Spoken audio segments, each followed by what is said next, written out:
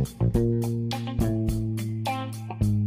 the wrestling world, the people are represented by two separate but unequally important groups. The wrestlers and bookers, who literally do all the hard work, and the fans, who endlessly nitpick and overanalyze everything they do. These are their stories.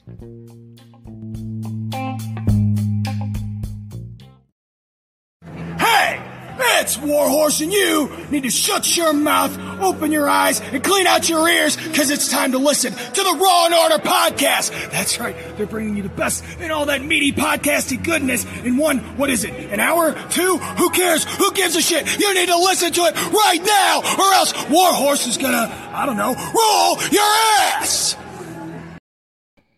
That's it. Welcome to another episode of Raw and Order, the wrestling booking unit, the only wrestling podcast on the planet, hosted by me. I am your host, Detective Mark Smarks, and I'm joined, as always, by my partner in crime fighting, District Attorney Vincent Kayfabe. What's going on, man? How are you? It's not all about you, bud. But it is. It's true. This is the truth. Is the it's truth. It's about the green M&M.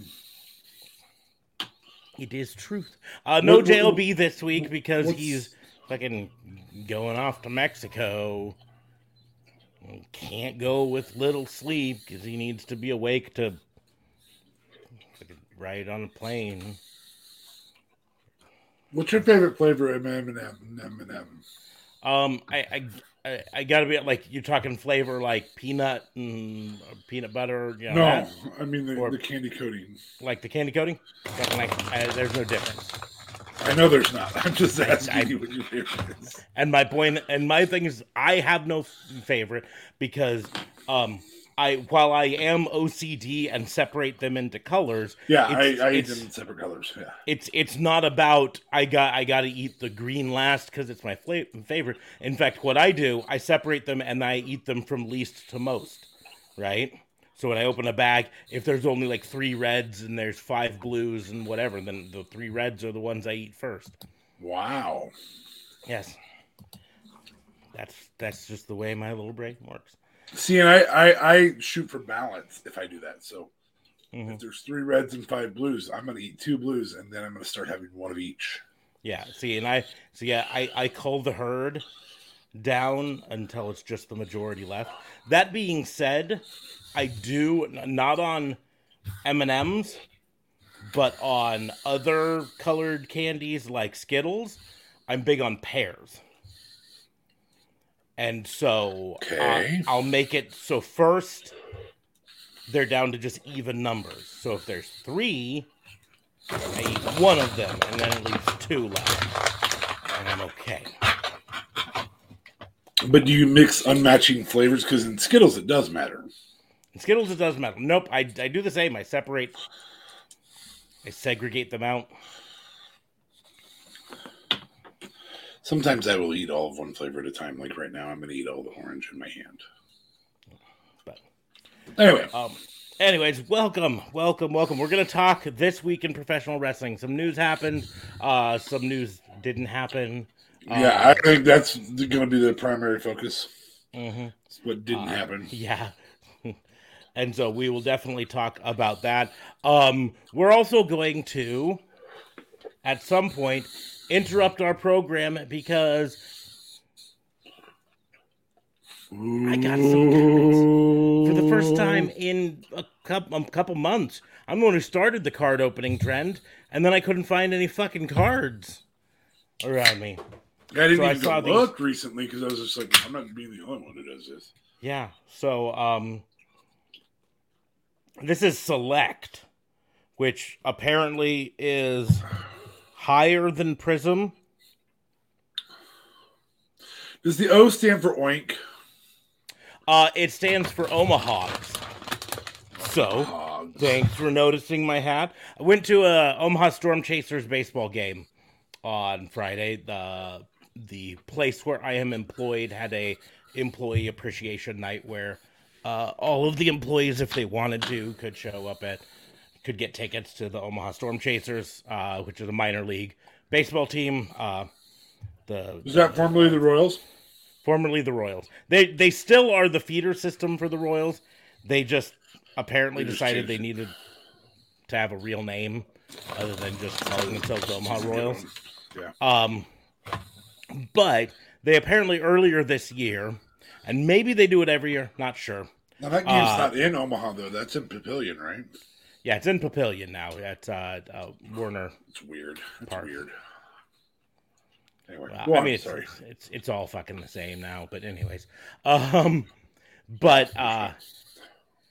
but they did have earlier this year. I want to say about a month ago, late August. They had a what if game where their whole thing was what if the Omaha Storm Chasers were actually the Omaha Hogs, and so they all wore uniforms based on the Omaha Hogs, which I don't hate. I don't hate that. I don't hate it either. I think it's fucking adorable. Now I did find out the backstory. Omaha Hogs is a nickname that the Arkansas Razorbacks have adopted because they make it to the College World Series so often here in Omaha and have won it quite a few times. So they call themselves the Omaha Hogs. But I thought that's fucking adorable. So I picked up a hat. It also, I'm going to point out, it's the first time in 20 plus years I have a fitted hat. This is not a flex fit. This is not a snapback. Ooh. This is just flat out fitted. And I like it. I like it a lot. I fucking hate snapbacks.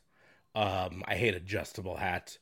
The flex fit or fitted, only way to go, my opinion.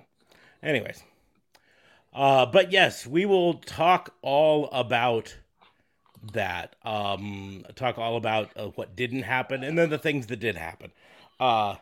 So let's just get it all started right off the bat. The thing that didn't happen was commercial break. in anything like fucking Bray Wyatt showing up or anyone, right? Or anybody. Yeah. Anything along the lines. Nothing. So here's my proposal. What if this is a troll and WWE just doesn't want to admit that it's not them? No, because the QR codes point to a WWE.com address. But was the QR code, and I'm just asking because I didn't pay that close of attention. Is the QR code White Rabbit WWE.com? If there's not a space of some type there, if there's not a backslash. No, it's WWE.com/whatever. Okay. Well, damn it. Then yeah, they gotta own it. Yes. I think it would have been an awesome troll. In fact, I kind of want to go to an AEW event with a giant QR code. Yeah. Well, and here's the other reason we know that it wasn't that it's not just a fan trolling, because the QR code appeared in backstage segments too. Like when they were backstage interviewing Kevin Owens or someone, you'd see on the wall behind him, very purposefully framed behind him, there's a QR code. Or there's a monitor with a QR code displayed on it or something. This is even the year for us to do that trolling. Mm-hmm. October 30th is a Sunday this year. 10:30 at 10:30. Mm-hmm. Just so the link straight to our Twitch. God, that'd be so cool. Anybody going to a WWE or AEW show in the next 3 weeks? I am going to say this. I would love for them to do it. That's great. I'm all for it. I guarantee you, WWE security is on top of any QR code that's not theirs. Yes. Because this is 100% marketing. They don't want anyone to co-opt their marketing. Yeah, that's exactly what I would do. Mm-hmm. I would precisely steal it. Be like, hey, go to us. So, yeah. But if you can pull it off, we'll give you a QR code to our show. But Yeah, it just 100%. Anyways, the first QR code we talked about before went to a page that had a thing and ended up saying 9.23, right? Which most likely we all said, oh, that's Friday the 23rd, 9:23.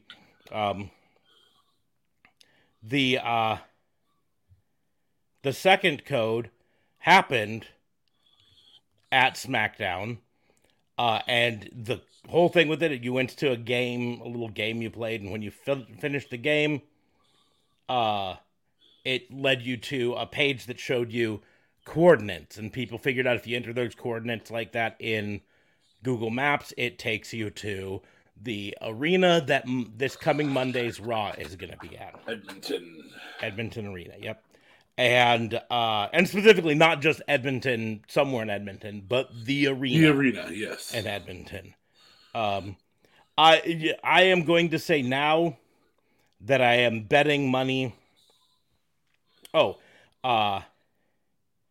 There's another reason we're certain that it's WWE, and that is that they've released merch for White Rabbit.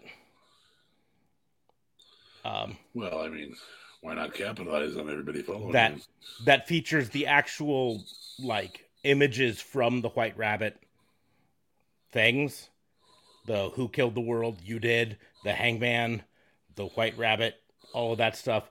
High quality. It's not just ripped from the video. It's all their marketing. And again, like I said, the wwe.com/White Rabbit or whatever it was. I can't find the exact one, but it was a wwe.com address. So we're certain that this is marketing something. I'm not complaining, right? We're intrigued for the first time in a while with WWE. What I am 100% certain on, though, is that we're not going to get an answer on Monday.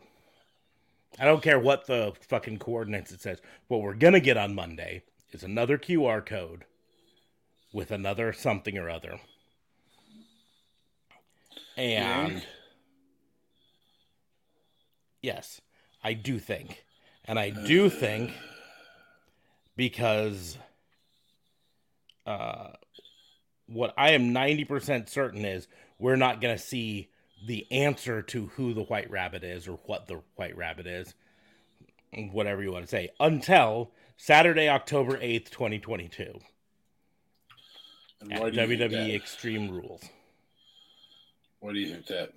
I think the final clue is going to come on that Friday, and it's going to be I think we're going to get some bigger and bigger clues over the next 2 weeks, but that Friday before it is going to be the final clue. Yeah, but they didn't even run the other clue on 9:23 at 23 minutes. Because it accidentally got spoiled earlier in the day. Some fuckhead at marketing posted the QR code early. Oh, that would do that. Yeah, that would. But also, I'm going to point out there was a lot of speculation about the 9:23 at 9:23 p.m. But I went back and I rewatched the thing, and it actually never did the 9:23 as a time. It only did 9.23. No, it does the colon too. I watched it again, and they changed it then. Either they changed it or this is because it all was in flashing back head. and forth between them two. No, because I verified when you guys told me that.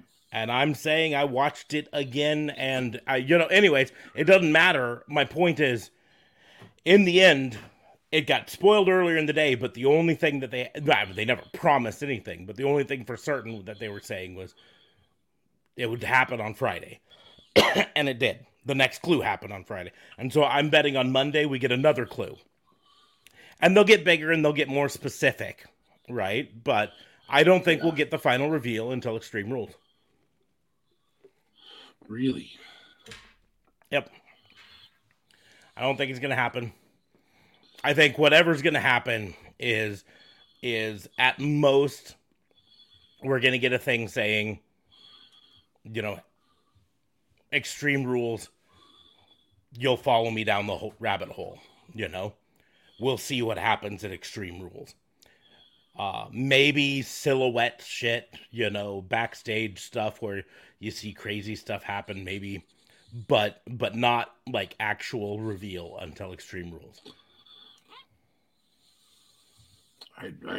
Either way, it's the most excited we've been since the Firefly Funhouse. Which does say something for him. Yeah. I guess I was a little bit excited on the Roman return, which was technically after the Firefly Funhouse. Yeah. But anyways, that's just to get that out of the road. That was the disappointment, but at the same point, once I knew they weren't revealing him at SmackDown, I knew that they're going to drag this out till at least Extreme Rules. And of course, why not? Well, yeah. I mean, the whole thing is it's all about trying to draw attention to their pay-per-views. Yes. And Extreme Rules is in Philadelphia. Correct. So, there can be clues involving the Liberty Bell, follow me down the hole and you'll be freed. Things like that. Ooh. Smark's thinking it out. I would have liked to have seen, even with somebody leaking it earlier in the day, I would have liked to have seen somebody. Well, here's where they probably didn't have control over it. Do you know what happened at exactly 9:23 on Friday? Break. A commercial break, which they don't have control over. That was a network commercial break. Oh boy, I thought they had particular times. Well, my point is, they don't have control over when those particular times is. The network does. So this is why I don't think they ever meant it to be interpreted at 9:23, because they would have known in advance that 9:23 was the time that they would be taking a commercial break.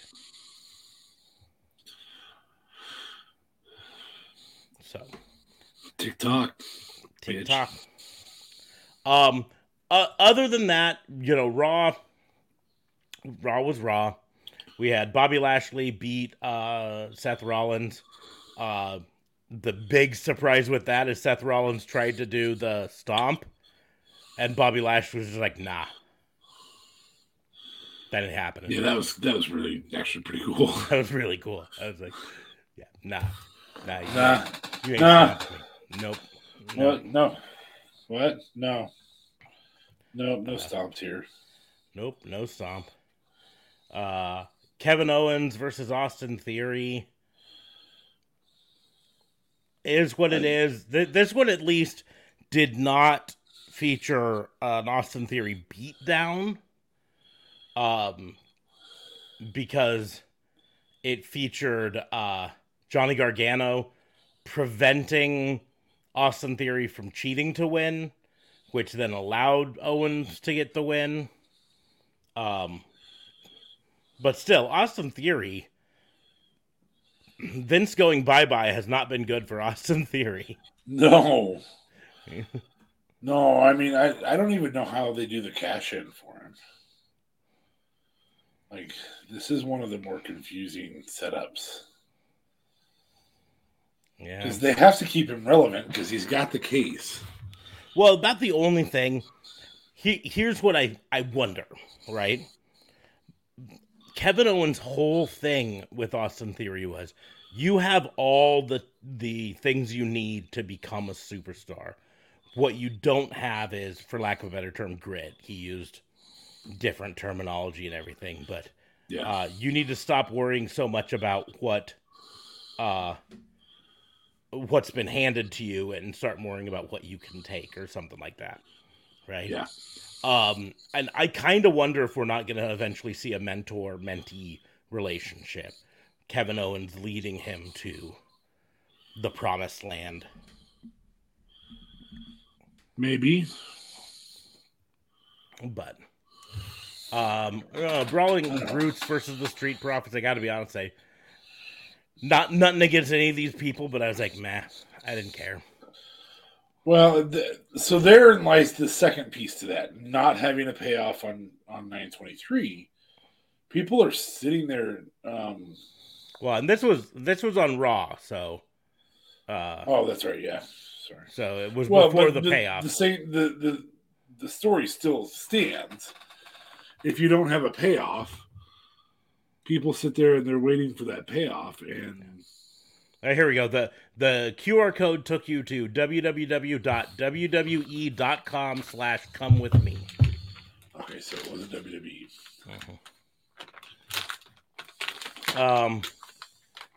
Judgment Day versus Matt Riddle and Rey Mysterio. Meh. Again, shiny object, man. Like, you know what? I was thinking while watching. I don't know if it's this match or it was last week's Judgment Day match. I really think if we're gonna have heel Finn Balor wearing that new outfit that they have him in, you know, the one with the purple sash, they should really have him occasionally use the purple sash to cheat, right? Get the ref distracted, he pulls it around, chokes people with it. Things like that. I think, because otherwise it's just like, hey, great, you've got a purple bandana hanging out of your butt. You know, what? It looks like a liability to me. Whereas if he turns it into something that he uses to cheat, or let's say it's an Extreme Rules match at Extreme Rules, he pulls it out to tie someone into the ropes at one point, or the ring post or something like that, so they can't get out. I suppose. So, what else? Bailey actually wrestled a match versus Alexa Bliss. They're telling an interesting story with that, I think. I feel like it's. I don't care that I beat Bianca. Well, what I feel it's gonna lead to is heel Alexa again. Really? Because they made a big deal about how. Pretend a little fantasy booking here. Mm-hmm. How are you doing that?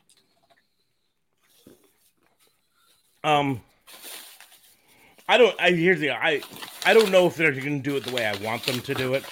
What I think they're doing, the story they told in this match, is Alexa getting more vicious and starting to do some of the old heel Alexa stuff. The Dark Alexa, but not the Fiend Alexa thing. So her social had somebody post, "I miss Fiend Alexa" or Dark Alexa or whatever. Mm-hmm.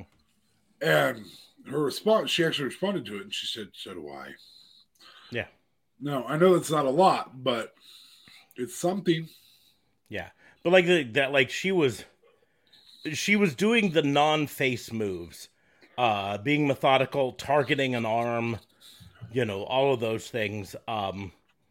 And so what I would like to see them do is go back to Goddess Alexa, you know, bitchy, mean girl, will take advantage of any little injury you might have or any little weakness you might show. And I feel like that's what they're kind of doing too.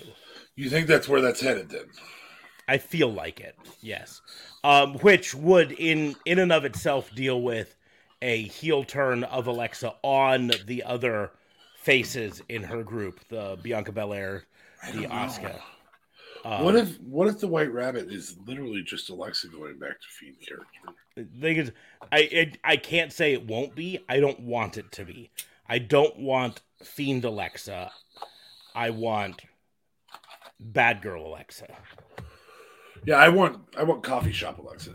I want pre-Coffee Shop Alexa. I want manipulative, bitchy. I want Mean Girl Alexa. I want the girl who will say nice things to your face and then say mean things. You're talking Nia Jax user Alexa. Yes. Fucking Alexa Bliss circa 2018. Fair enough. I understand wanting any amount of Alexa. In terms of character, she's stronger than most. And so she can carry a storyline very, very well. In fact, support character is not her role. Like, it just doesn't work. Yeah. Alexa Bliss versus Bayley at Extreme Rules in, 2017? The kendo stick match, where Alexa was able to beat up on Bayley because Bayley was too nice to use a kendo stick on her. Yeah. That's the era of Alexa Bliss I want. Fair enough. I also, since we are talking women's wrestling, and I'm not going to go to AEW because that will be a big talking point today. But I am curious, where the fuck is she? Charlotte. I'm not disappointed that she's not around because I don't much care for her. But I don't care for the character she is, and I feel like that's who she is in real life. Yeah, no, I think that's a lot of it. I mean, part of it was that she was taking time off because of her marriage. Correct, but he's been off and on AEW. Yes, but off and on AEW, not, but it's mostly off. Yeah, less travel and mostly off. Like, I think I'd have to look it up on Cage Match, but in the last month, he's been at the show like twice, maybe. Maybe 3 times, maybe even. Maybe. I don't know. I'm just trying to see if there's anything specific that they're saying.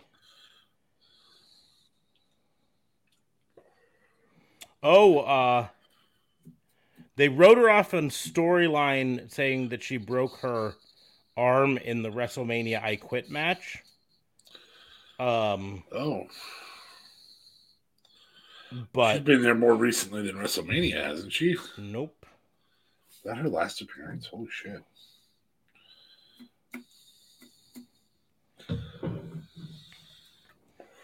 Boy, I don't even remember addressing that. I'm not saying they didn't. I'm just saying it obviously wasn't a very big deal to talk about it. They talked about it at the show and said how, she's gone. She gone. Ronda Rousey broke her arm. And then, yeah, because she's not officially listed as injured. So it's entirely a kayfabe injury. She's just off doing her stuff. But yeah, no, I just want to see old school bitchy mean girl Alexa Bliss back. That's the Alexa I want to see. I can't say that I blame you for that. So, and my worry, I'll be honest, my worry is that they are leading up to Fiend Alexa coming back. That this all is a red herring for Bray coming back, and it's really just going to be Fiend Alexa. And not that I hated Fiend Alexa, it just wasn't what I wanted, right? Yeah, well, it wasn't done well. Nothing Fiend related has been done well recently.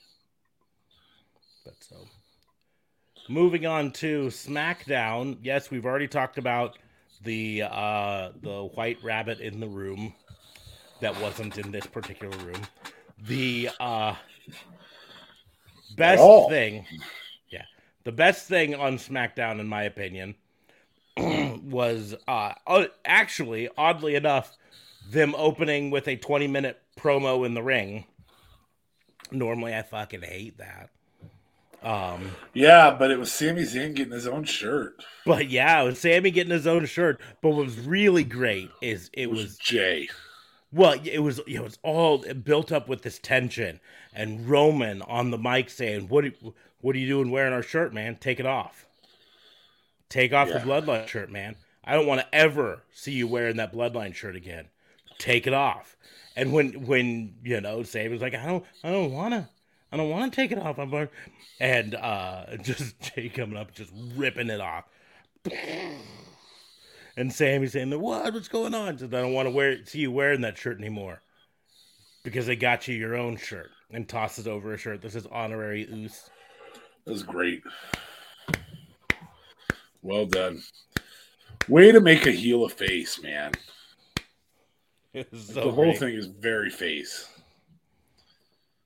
Yes. And in the same one, he had a Solo acknowledge him. Same promo. Same promo. It was great. It was well done. Liv Morgan versus Lacey Evans. It was what it was. I don't think there's much investment in Lacey Evans right now. Well, that's the deal. There isn't, because they brought her back as a heel, and then they tried to turn her face on Raw, and then they said, "Nah, we're gonna make her a heel on SmackDown," and then they didn't do anything with her. But the storyline that they're telling with Liv Morgan is that she needs to have the killer instinct, right? And so to show that she could do it after beating Lacey Evans in the ring, she threw her on the outside, put her on a table, and then did a dive off the top rope through the table senton.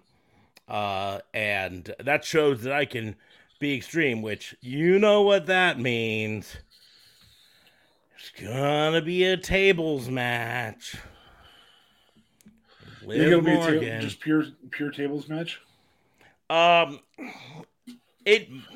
don't think they're gonna go to full on TLC with her. I think it'll just be a tables match. I think it'll just be a tables match. They might make it an Extreme Rules match to just include tables in it, but I think tables is probably the way they're going. I think tables is the smart move, actually. Because it allows you to keep resilient Liv. Here's the reason I'm skeptical on tables matches, and this is gonna sound worse than I mean it. Women's tables matches have a hard time being convincing because they have a hard time breaking the tables sometimes. If the tables aren't gimmicked properly, just based purely on mass, they sometimes have a hard time breaking through those tables. And then the match looks weaker because instead of seeing these wonderful table shattering spots, we just see these, hits. And that's why I worry about a tables match exclusively. Whereas an Extreme Rules match can have kendo shots in it and can have other things and whatever to make up for the potential that the table just doesn't break. Well, I think you set yourself up to redo if you have to. Like, Ronda goes flying into the table, and if she doesn't break the table, then of course she well, no, I mean, I get that. And that's how they do matches normally. But it's still, if a person has to go 2 takes to break through a table, it makes them look weaker than the person who throws a person through a table in 1 try. Well, I think what they're going to probably do is some type of attempted spear. But maybe not. I don't know. But anyway, it's New Day versus Maximum Male Models. They did more teasing of Max potentially leaving the Maximum Male Models. Whatever. Braun Strowman versus Otis. Unlike the sad thing with this is, unlike previous weeks where Braun Strowman seemed to just manhandle Otis, he really kind of looked like he struggled to get Otis up for the powerbomb this time. So maybe. I don't know. I'm over Braun already because they've booked him so again dominant that okay, well, what's the realistic beat for this guy? Mm-hmm. And that sounds messed up. It sounds like I don't believe that Braun could win a match. No, I believe it. I just don't. Like I don't believe that others would. Then you had Drew McIntyre versus Karrion Kross brawling. Great. I mean, this will probably be because it's going to be a strap match, I believe, leather strap match. It'll be a decent match in the end, I think. This isn't the first time McIntyre's done a strap match, if I'm remembering correctly. So he'll pull out a decent match. Karrion Kross is good enough to do it. I almost with Drew McIntyre's sword gimmick, I almost would have preferred to see a kendo stick match with them, but just do a sword match. Yeah, just seriously. Fuck yeah. Chop off the other one's arm. Raquel Rodriguez versus Dakota Kai. Ended up with Damage Control fighting everyone. Shotzi had to come down to save. Yeah, that's also a weird little function. Like Shotzi suddenly good girl. Well, I think they realized heel Shotzi wasn't working and that people fucking loved it when she came out in the tank, and they're just forgetting that the tank, right? Reportedly, they're traveling the tank. There's supposedly a tank there, but then they decide to make her do a run-in. You can't do a run-in driving in a tank, you know? Well, you could, but just doesn't play as well. And then you had the main event, the SmackDown Tag Team Championship, Brawling Brutes versus the Usos. We haven't done anything to establish the Brawling Brutes. We have, but we haven't. Not in the tag division.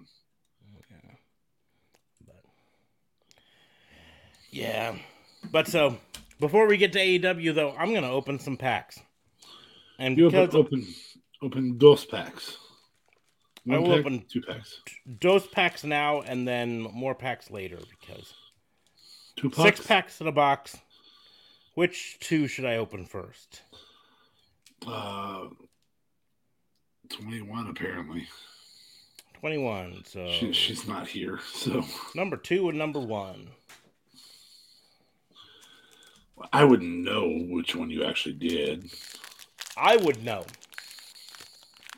Just saying, you could lie if you want.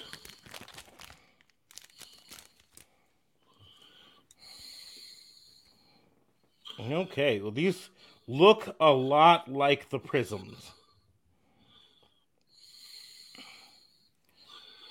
So, okay, are they Panini brands? Panini brand, yep. Okay. So we will start off with number 1, a Grayson Waller. Yeah, well, who the fuck is this? Yes, I know who Grayson Waller is. Number 2, this is a good one. 1, Diamond Dallas Page. Now, is that a special edition other than that, he's... Nope. Just a regular card. DDP, okay. 1, Randall Keith Orton. Randall Keith. And then my chase card for this pack. I'm trying to think what they call these. Let me see what this would be called. I think it's a prism, but I'm not sure.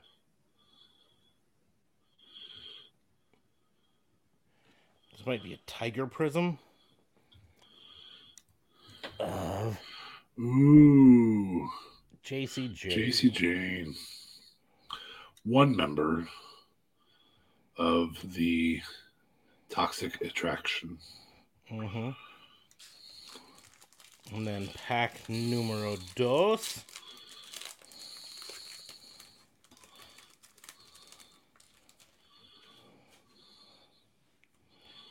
We've got Brock Lesnar.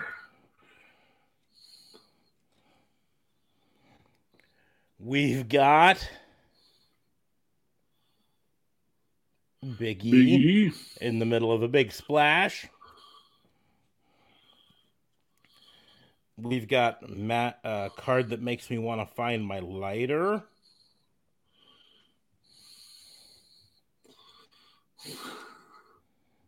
Fucking Jerry Lawler. Fucking hell. And then I think I have to change. I'm going to have to look up.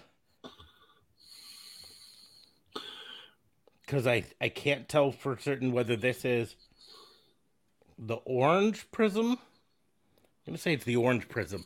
But it also kind of looks like a tiger prism. So I'm not sure.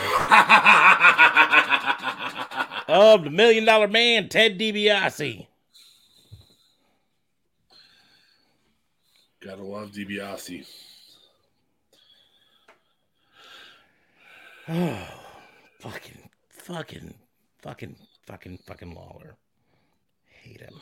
I'm sorry, man. You okay? Fucking angry. Fucking Lawler. Anyways, let's move on to AEW. You gonna be okay? I'm gonna be fine. I'm gonna be fine. I'll destroy that card and I'll be fine. You don't have to destroy it, man. No, I do.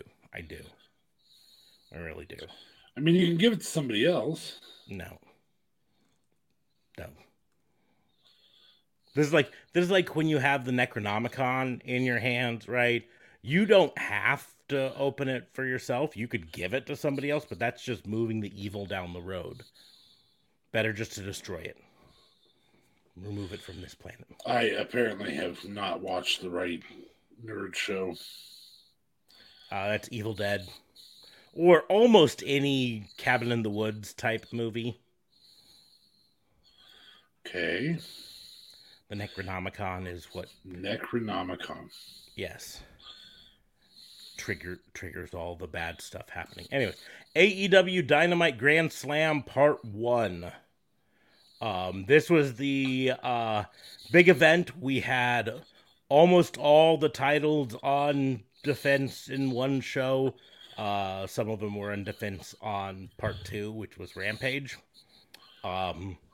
But big news for it. All sorts of fun. Now, we will talk about AEW as a whole because there's news coming out of AEW that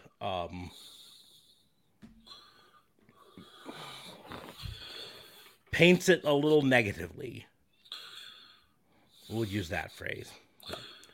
Okay. But night 1 of Grand Slam, the Tournament of Champions, you started off the show with Ring of Honor World Championship, current World Champion Claudio Castagnoli versus challenger Chris Jericho.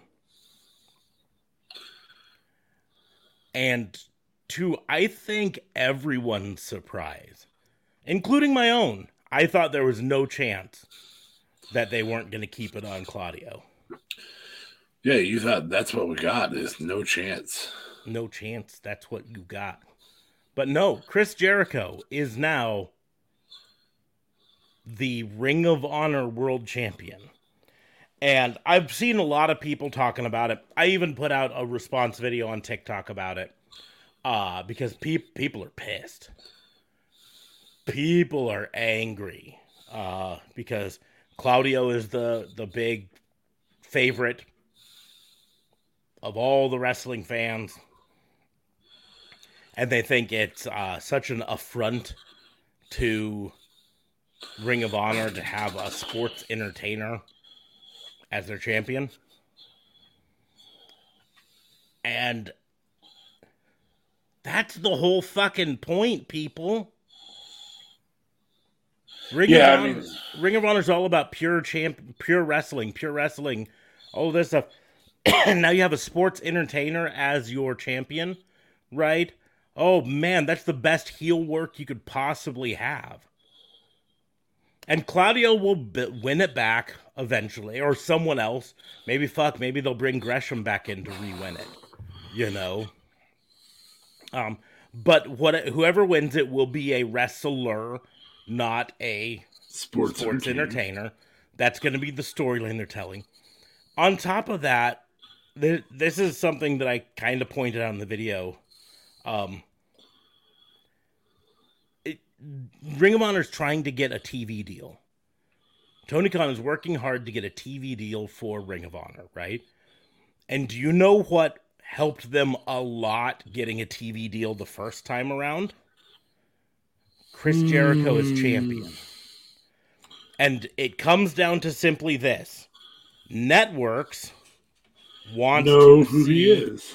Yeah, want to see someone they know as a marketable name. And no offense to Claudio Castagnoli, he's not a marketable name. He'd be slightly more marketable under the Cesaro name if he was able to use it, but he's not. Correct. So to market this show, they need names they recognize. Now, I personally think Ring of Honor took a big hit with CM Punk, the whole CM Punk thing, because I do think there was probably plans to move CM Punk over to the Ring of Honor brand at some point to try to bring all of that to Ring of Honor. You know what I mean? Because he's a marketable name. But like Daniel Garcia as pure champion, that's not a marketable name for the networks. So they don't care that he might be the best pure wrestler in the world today. He's not a name they recognize. They recognize Chris Jericho. They probably recognize Samoa Joe. Both of them had high-profile name runs in WWE under those names to win fans and all that stuff. This is all marketing there. But on top of it, what better way to build heel heat for a Ring of Honor champion than for them to be the sports entertainer? That's better than him being sports entertainer in AEW.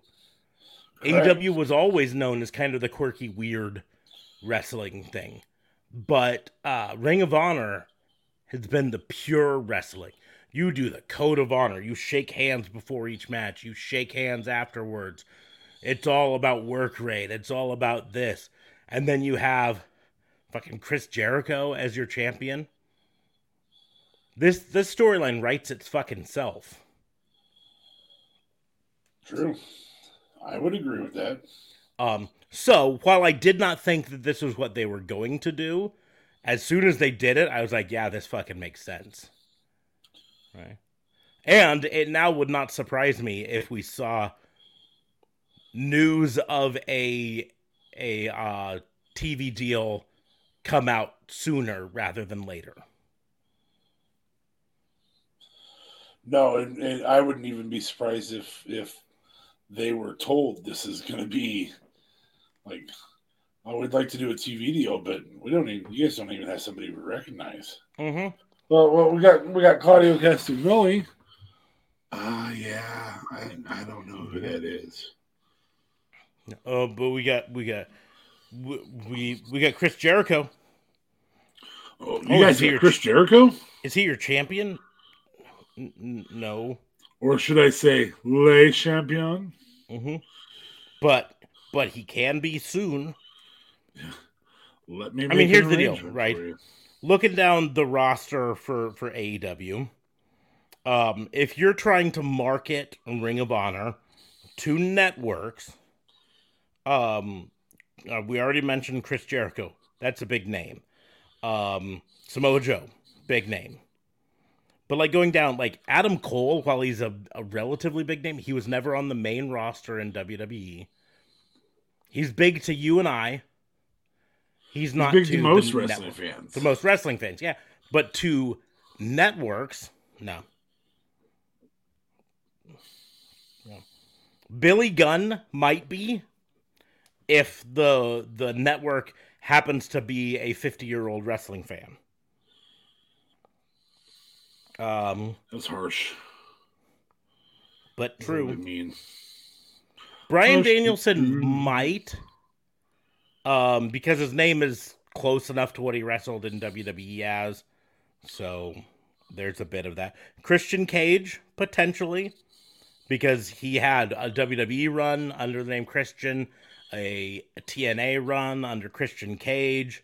So he might be someone that can actually bring network names in. I said CM Punk. Unfortunately, that's probably not happening now. Just scrolling to try to see if there's anyone else. I mean, even Jon Moxley didn't wrestle in WWE under the name Jon Moxley, so in terms of network recognition, doesn't really do much. True. Yeah, I mean, I think we're kind of to the end of those. For a company that everyone loves to make fun of, saying that they just sign former WWE guys. I mean, Big Show, maybe, possibly, yeah. We go over to the women's division. Athena didn't wrestle under that name in WWE. And she wasn't treated like a really big star, so... Madison Rayne, mostly TNA, still not a huge star. Paige Van Zandt in the women's roster because of her MMA exposure. Which also is a good setup for Ring of Honor. Mm-hmm. So, maybe Toni Storm for her brief main roster run. But no, that's really about it. And so, they're trying to do everything they can to get that network deal. And Chris Jericho's the best way to do it. But second match of the night. Off. Yeah. Second match of the night, though. Acclaimed versus Swerve in Our Glory. Swerve in Our Glory, the AEW World Tag Champions. This is the rematch from their All Out match. And second match in a row and new, the Acclaimed. Yeah. Which is another surprise. I wasn't sure they were going to pull the trigger on it. So, but they are pretty... Not only are they have. Yeah, they did. But they are, meaning the Acclaimed, probably the most over tag team in professional wrestling. Currently. Fucking everybody loves the Acclaim. Everybody. All Atlantic Championship. Pac, the champion, defending against Orange Cassidy. This one got a lot of people heated. A lot of people heated. Maybe even you. Didn't really talk to you too much about it, but... Orange Cassidy lost based on Pac cheating. He was able to hit Orange Cassidy in the face with the Timekeeper's hammer in a way that the ref couldn't see it. And then throw him back in and hit the Black Arrow for the win. Bad guys do bad guy things. Yeah, some people were absolutely pissed. There's a person I follow on TikTok. He goes by the name My Wrestling Opinion, MWO. We agree on lots of stuff. He did a really great video about his frustrations. I responded, here's the thing. This program isn't over. Bad guys do bad guy stuff, and it's almost always to set up the triumphant good guy. Good guy overcoming. Yep. Mm-hmm.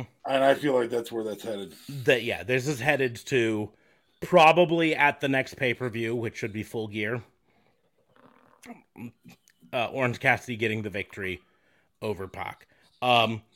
they're setting it up based on this. The whole thing is Pac saying that Orange Cassidy can't hang with him. Pac saying, you're not good enough to wrestle me. And then showing in this match, not only could he hang with not him, only could, but that Pac could not win without cheating. Correct. So I don't have a problem with that. I'm not. That's why I didn't talk about it. Is the thing a lot of people pointed out. They kept saying AEW or not AEW, Orange Cassidy, they have him lose all the time, and so I did some looking, I did some digging. In his last 20 total matches, including multi-man matches, Orange Cassidy has been on the winning side 12 times, 12 out of 20. That's above 50%. So all the time is less than 50% of the time? Less than 50%. It gets better if you extend it down to just singles matches. Out of the last 20 singles matches Orange Cassidy has been in, he's Probably won 16. 14. 14? Doesn't surprise me. So he's got a well over 50% win ratio, no matter which way you measure it. Well, and you don't want your wrestlers to have like 80, 90% win ratios. No, that's when don't. you get the John Cena's of the world. That's when you get the Charlotte Flairs. That does not keep a wrestler over. Exactly. And so at the end of the day, I mean, here's the deal. WWE really, really, really wanted John Cena to stay over forever. And he didn't because he always won. Mm-hmm. So the good guy doesn't have anything to overcome if the good guy's always winning. Yeah, it's part of why the obsession with long championship reigns can come back to bite you. Mm-hmm. Because if you're all obsessed with long championship reign, eventually it feels like, why is anyone trying? No, it seems like nobody could beat you. You've worn down all of your challengers, and you've made them look weaker. Correct. And so Shorter, still, I'm not saying you have to change the belt every week or two, but Shorter overall, 3 to 6 month reigns, I think are more effective because you don't eat through as much of the opposition that way. Correct. You get to keep them all looking stronger. So that's my thing. But in the end, we are going to see Orange Cassidy win. And then he's going to have a reign that'll last a few months. And he's going to have some big victories during that time. And this will be a bump in the road. Right? Yeah, I mean, he may not win the All-Atlantic Championship. Pac might lose that in the meantime. Yeah. Orange Cassidy's a character who doesn't need a title for people to be behind. As evidenced by people were behind him. Yeah. But I think they give him a title. Just because I think this is the easiest way to shut people up with he loses all the time. Have him fucking win the title, and then and there's something to be said about the pillars there, because if you can have him be the All Atlantic champion and Sammy be the TNT champion and MJF be the world champion, all at the same time, now we're talking pillars. But so I think we need to remember that AEW is playing the long game. That it always has. Sometimes too long. Yeah, sometimes maybe too long. You can argue they might be getting on too long. But we also already had 2 championship changes during one night. You can't just change all the titles one night in 1 week. Yeah, at least not as often as people and the reason think people are heels as champions is to piss you off. Just to piss you off. If you're angry, they're doing their fucking job. Yeah. Right? Exactly. Right? If you're not angry at the heel champion, then they're not doing something right, or you're not doing something right.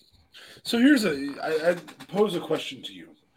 Because I think you can make it work. I just don't know that Orange Cassidy would make it work.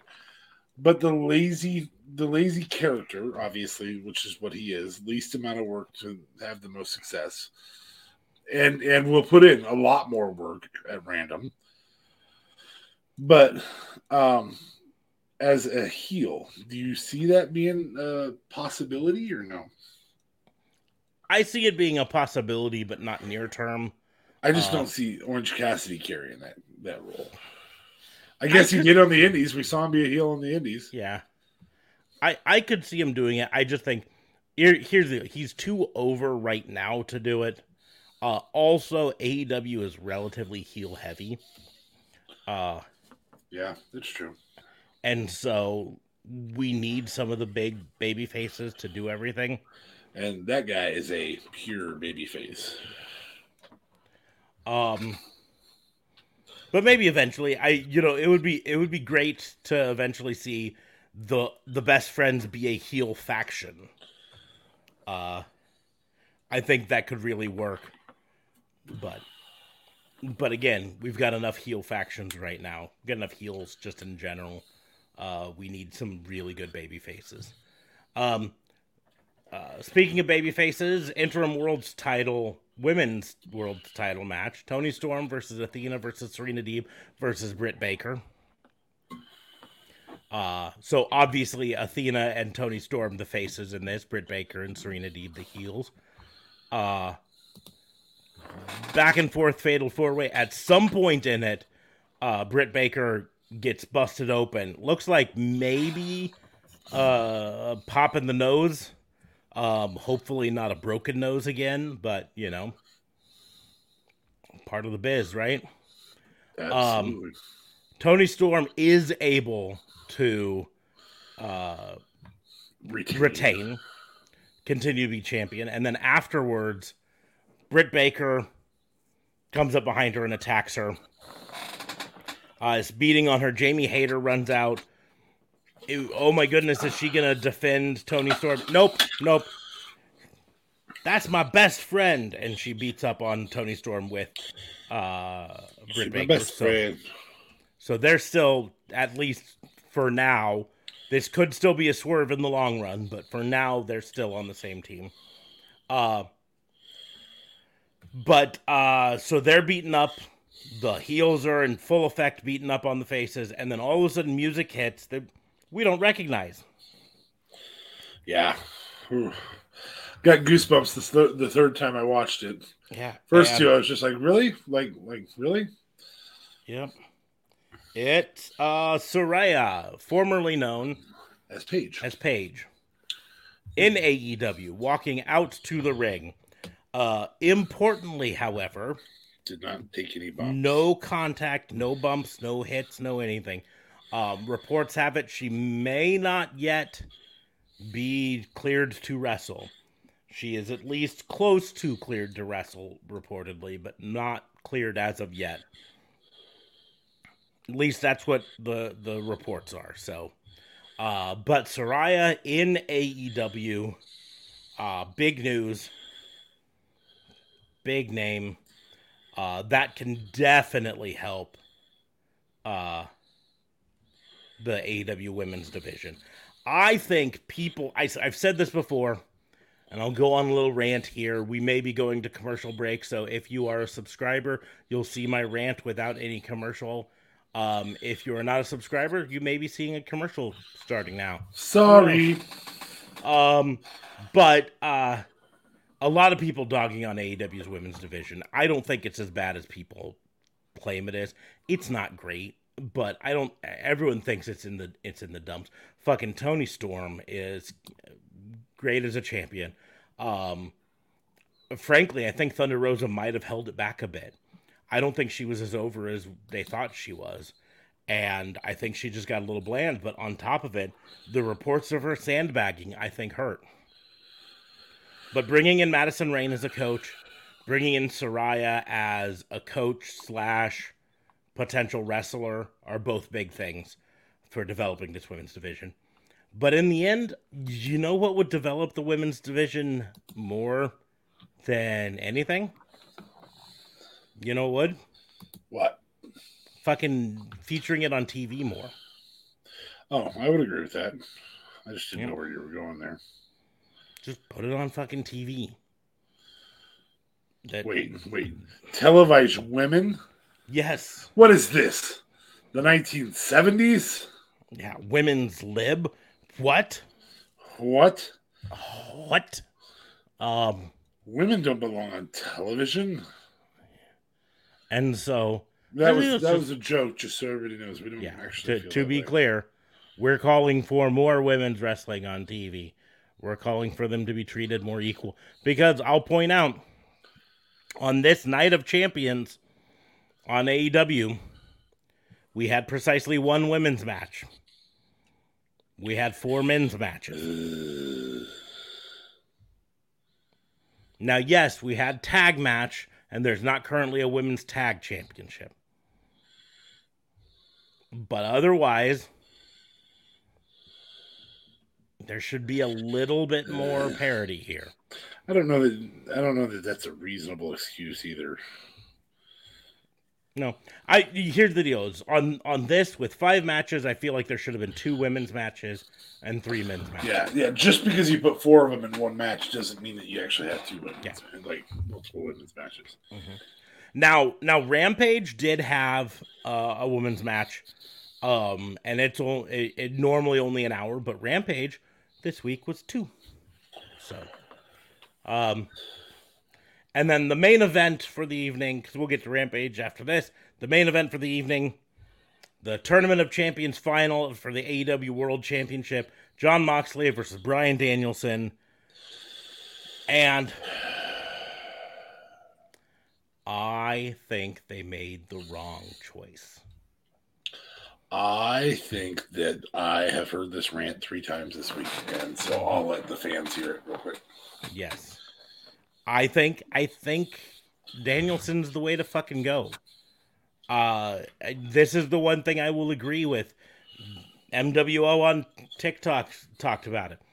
But the best way to reward Jon Moxley for being the locker room leader that he's been and everything that he's done. Give him his damn vacation. To give him his fucking vacation. For fuck's sake, right? Let him go on his vacation. And Bryan Danielson has all the capability of being your world champion and leading us through this time. He brings the viewers to the He is a needle mover, to say the least. He is a needle mover, yeah. And here's the deal: is one way or another, this is going to be a relatively short championship reign, likely, right?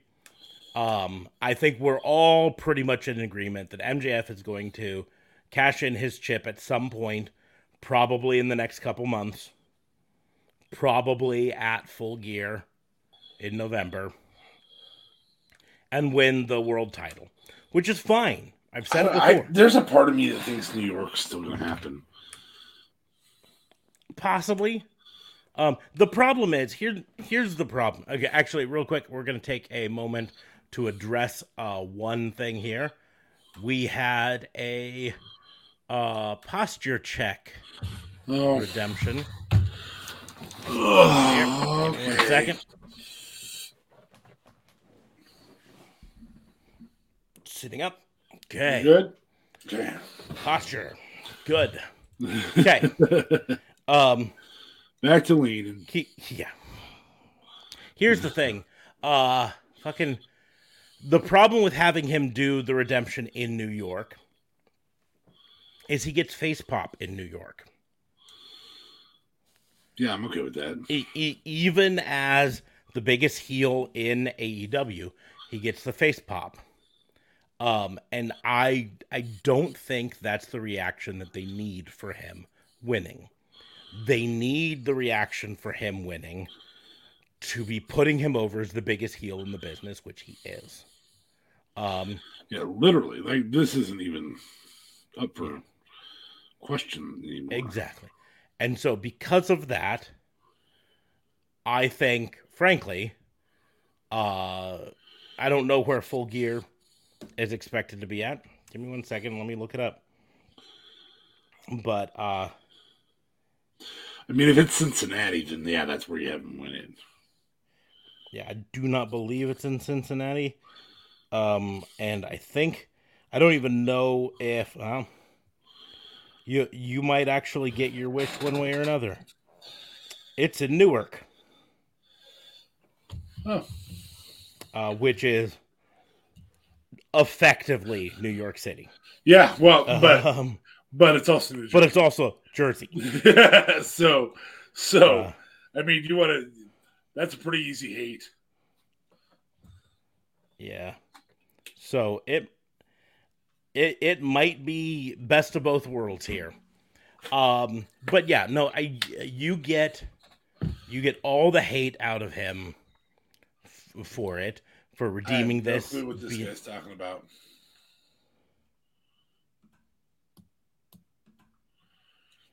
Whatever. I'm sorry, man. Welcome back.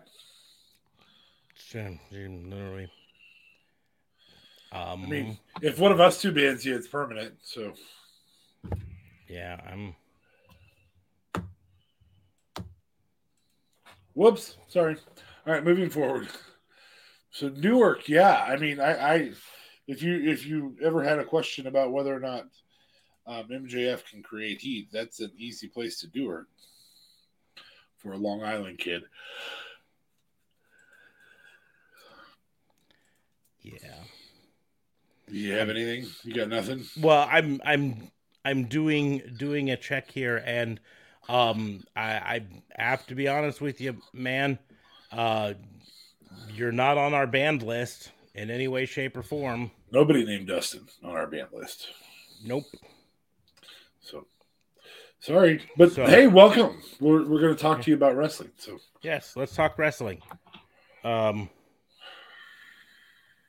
I don't know what joke you might have made. Don't make inappropriate ones, though. Yeah, be nice. Yeah. That's the rule. It's number one rule. Don't be a dick. Meant it was supposed to be in a different chat. Oh, well. So we're happy to have you here, buddy. Yes, good. Come on in. Good. Well, hopefully you enjoy wrestling. Yeah, right now we're talking about. We're talking AEW, but yes. We'll talk more WWE a little bit later, I'm sure. But no, he's going to be the biggest heel in the business. It doesn't matter whether he wins over Moxley or Danielson. He's going to be the biggest heel. Hell, he can win over Jungle Boy if you wanted to have Jungle Boy get a win as the transitional champion.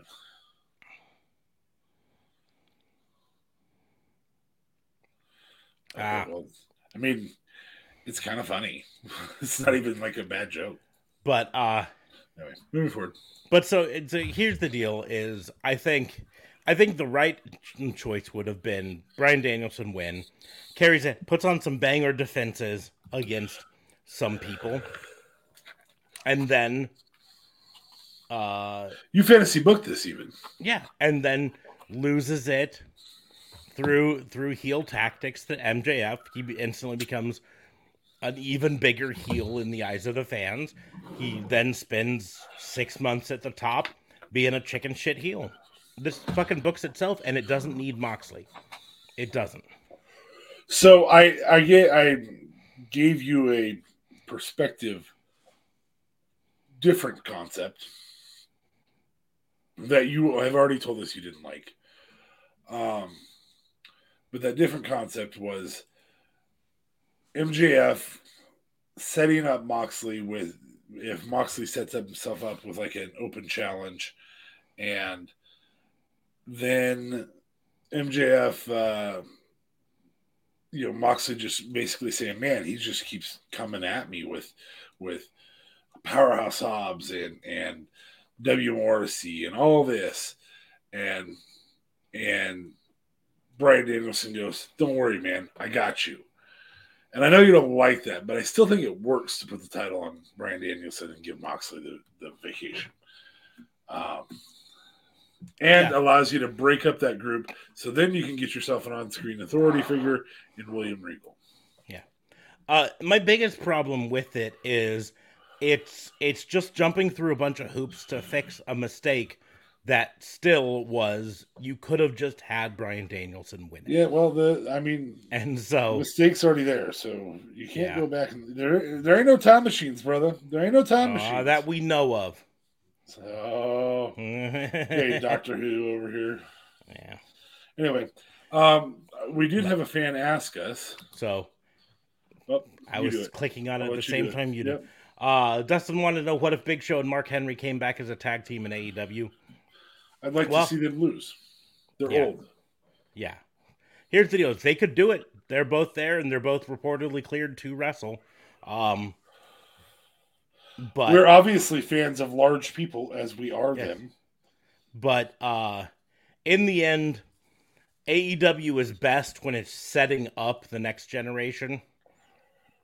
And even setting up the next generation in terms of making MJF look great, making and that's what Bryan Danielson would do. Here's the thing. I've said this before. MJF's weakest is in the ring. His strongest is on the mic and character work, right? And so a person like a Bryan Danielson could put him over. The problem with Big Show and Mark Henry is I don't know if they're good enough to put over the young crowd convincingly in losses. You know what I mean? Because, I mean, what are we going to expect that fucking Darby Allin and Sammy Guevara team up and beat fucking Big Show and Mark Henry? Yeah, I think there's something to be said with...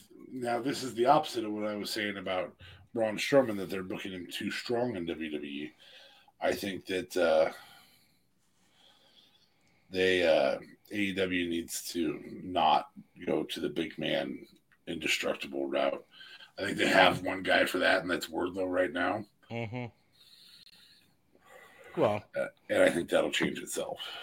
It's a reason that I frequently said I didn't want to see Braun Strowman in AEW. I think he's overbooked right now. Yeah. Right? I think Braun Strowman. I think sitting straight up from a World's Strongest Slam from Otis. Yeah. Needs to. My thing is I don't have that big of a problem with the way he's booked in WWE right now. My point is, it's why I didn't want him in AEW, is because you've got fucking Jungle Boy and Darby Allin and Sammy Guevara, and I mean, even some of your powerhouses like John Silver are still tiny compared to a Braun Strowman, compared to a Big Show, compared to a Mark Henry. Yeah, absolutely. And I mean, and so now reports have it that Captain Insano might be a playable character in the video game. A little bit of Captain Insano would be fun if they got the rights from Happy Madison. Apparently, they were able to trademark Captain Insano.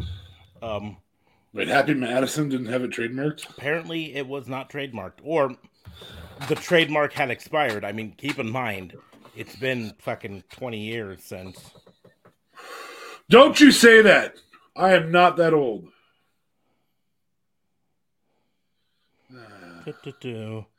Oh, you want to feel even older? It's like 26 years. 27 years. 27 years. And still to this day, sometimes I look at my shampoo and conditioner and go, shampoo is better. I go in the hair and make it clean. I even made a Billy Madison joke earlier today about former coworker, and my joke was the former coworker that DA would know. I'm not going to mention my name, but I always treated him nice when we worked with him, because I knew if there was ever anyone I worked with who was going to show up with an AR-15 and start shooting people, it was probably going to be him. And I wanted to be the guy that he makes it to this cubicle and he looks and sees me and says, "We're cool." Thanks to the candy. I want me to be the Steve Buscemi crossing the name off the list for this guy. You know what? I shouldn't laugh because if it's the guy I think it is, I had to fire that guy at one point. So, and I would not be surprised if he comes to this podcast and just watches to fucking be angry at me. But anyway, oh my gosh, yeah. I just back to what we were talking about though. I just think Mox was the wrong choice. It would have been better to Danielson. The storyline can be exactly the same. In the end, for how he loses it to, I mean, it's cut and paste, right? I just think. I think for the AEW crowd, and this is nothing against Moxley, I just think Bryan Danielson is the better representation for now. But moving on to Rampage, 2 hour Rampage. Yeah. I do think one other thing would be a plus of Danielson, and that opens up because we will be having sometime, I would say in the next 6 months, we'll have some of the elite back. And I think there's a benefit to a Moxley versus Kenny Omega non-title match. And I want that to be ready and available without it being MJF involved. You know, there is one thing to say about AEW. In a lot of scenarios, they do a really, really good job of making the feuds not necessarily about the title. The one that comes to mind for me is Sammy Guevara and Matt Hardy is a good example. Everything Darby Allin does has been a good example. So they've had that in a lot of places, but their top dogs have, for the most part, been about a title in some way, shape, or form. And I'd really just love to see a Moxley Kenny Omega hatred rivalry. So, before we get to Rampage, I've decided it's time to pick another 2 packs because I want to break. You want to open them all tonight? Is that what you're trying to do? I said I got 2 boxes. It's $30 worth tonight. Man, I'm blowing my load. Come on, let's do this. Dustin, if you're watching, pick 2 numbers 1 through 4. 1, 2, 2, 2, 2, 2, 2, 2, 2, 2, 2. Okay, Dustin must have tuned away, so we'll just do this. Odds or evens? Odds. Okay. 1 and 3.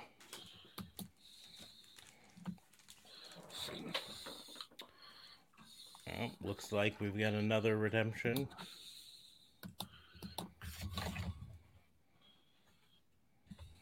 Time to drink.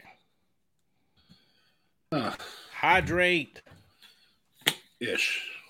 I'm actually going to hydrate. I have a Fiji.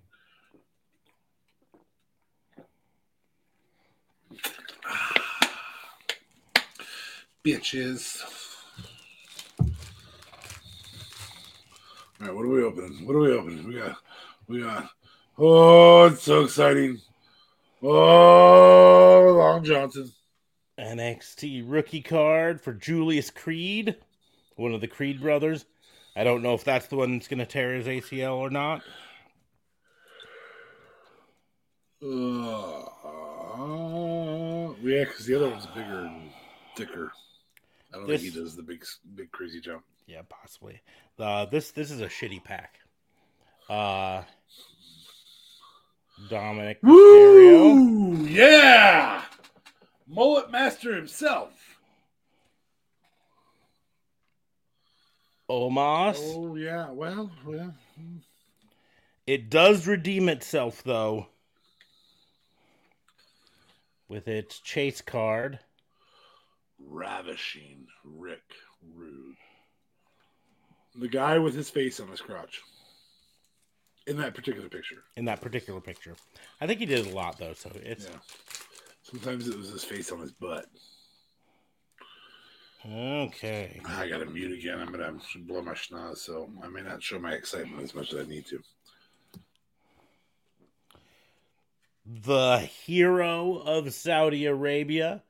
Look for him to fucking kill it on Crown Jewel. I think this is our first. I'll have to check. But I think it's our first. He don't work here no more. Where's he at now? Currently, New Japan or its subsidiaries, but he did wrestle recently in Impact, so this is a good card. If you smell what your card is cooking. And this one, even though it's the Chase card, is not such a good card. Oh, Dana Brooke's fun. She deserves better. Can I start throwing she deserves better? True story with Dana Brooke. Every time she comes on TV, my wife says, "Who's that?" And I go, "That's Dana Brooke." She's like, "I don't remember her." And I go, "She's literally been here the whole time." Oh, really? The next time, she's like, "I don't recognize that person. Who's that?" That's Dana Brooke. Your wife is obviously a Dana Brooke fan and doesn't remember it. Apparently. So, I don't remember what I was going to fucking say. Was it about Rampage? No. Oh, it was an AEW related statement. Okay. If we're done with Rampage. We're not done. We haven't started Rampage. Oh, okay. Well, in between, there was a contract that didn't get renewed recently. And before Rampage, I guess, before even Dynamite, we found out that how much fish could a Bobby Fish fry if a Bobby Fish could fry a fish? Apparently, it's himself. It would make an impact in the world. Yes, he fries himself. Yeah. I want to leave and go to WWE, and I think that Adam Cole, Bebe, and Kyle O'Reilly will come with me. And then they say no. And they said no. And Tony Khan said, yeah, you can go to WWE. Well, Tony Khan said, you're not under contract, so do whatever the fuck you want. But apparently, Triple H said, wait, no, you don't have Adam Cole and Kyle O'Reilly coming with you? Just you? Just you? Tell you what, I'm going to call you right back. So does he still have the fourth member of Roderick Strong? Yeah, yes, he's still in WWE in NXT. Hasn't been used much recently, but he was. I mean, that might have been a reason to bring Bobby Fish back if you could put him with Roddy Strong and I don't know, have them be Johnny Gargano's bitches. Yeah, I don't know. I think I like Bobby Fish as a wrestler. I think he's very skilled. I think he thought his value was higher than it was. Yes. Here's the thing with that causes you to burn bridges sometimes. Yeah. With Bobby Fish, I have never, and again, I like Bobby Fish, but I've never once said, I want to watch that Bobby Fish singles match again. I have, however, said, I want to watch that Red Dragon match again. I think you've said, I want to watch that Kyle O'Reilly match again. I'm not even going to go to Adam Cole Bebe. I have said that. I think you said, O'Reilly. I want to see that Kyle O'Reilly. I've said that about Roddy Strong. Again. And Roddy Strong. Yep. And Adam Cole. Bobby Fish is probably the weakest link of is a sum of the parts, right?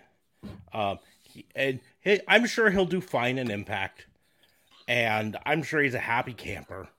At least now he feels like he got away with something, and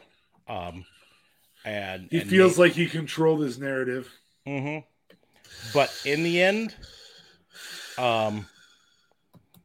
I think he's realizing that his draw, and he might not realize it yet, but he will eventually realize that his draw in terms of main roster was always as part of a group and not as a solo. And I think if he would have wanted to, he could have probably stayed in AEW, because I know they had plans to eventually do an Undisputed Elite versus the Elite eventually, right? They were building up to that, obviously. Yeah. And so for them to suddenly break up the Undisputed Elite, it hurts that long-term plan. But along the same line, they can't control whether Bobby Fish resigns, right? They can control how much they offer him, and if he doesn't take the offer, they go, okay, looks like we'll pivot. Pivot. The reports, however, have it that he went to Adam Cole and Kyle O'Reilly and said, you need to ask to get out of your contract so we can all go back to WWE together. And that their response was something to the lines of, nah, fam, we're good. And they're like, no, we're fine here. We like it here. So we're gonna stay. Which doesn't mean that they won't eventually do that. No. They like it here for now. Right? Yeah. Everything's a for now. In wrestling, everything is a for now. There is not a single member of the AEW roster that would not go to WWE if the situation presented itself in the right way, right? Some of them just don't want to do it in the wrong way, right? The only person that I can think might be AEW for life might be Dustin Rhodes, if only because he had such a career already with WWE. He feels like now his role is different. I would suggest that Moxley is AEW for life. Moxley is probably a good bet for it, but I don't know. I could see the reason he named his movement the paradigm shift is because he's pissed off at Trips for what he felt was talking down to him. I agree, but at the same point, 5 years from now, Shield up for Hall of Fame. Dude, I am telling you right now that Moxley in 5 years still wouldn't want to go. Because the paradigm shift thing was more than 10 years ago. Or it was more than 8 years ago. Sorry. Time wounds all heals. That's true. I mean, everybody gets old. Heals all wounds. In the end, again, you remember how bad the blood was between Double J, Hulk Hogan, Double J, and WWE. Fucking Alundra Blaze and WWE, right? Eventually, there are two things that can always change: time and money.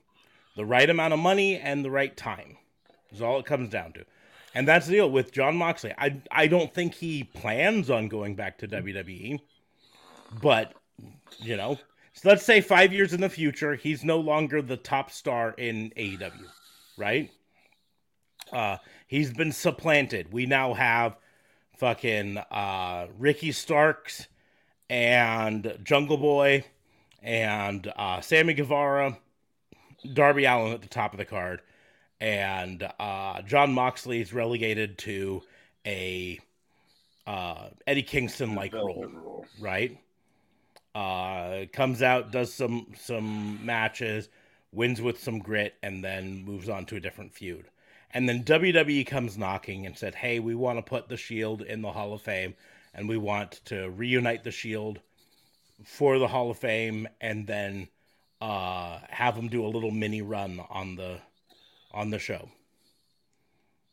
Jon Moxley, I could see saying yes. I'm not saying I think he will. I'm saying that I cannot in my brain rule it out as a potential. I do not see Moxley as the type to not hold a grudge. Listen, he just became a dad, and you and I both know becoming a dad changes lots of things. Fair enough. And you start thinking about mending bridges, thinking about setting examples for your child about how to be the bigger man,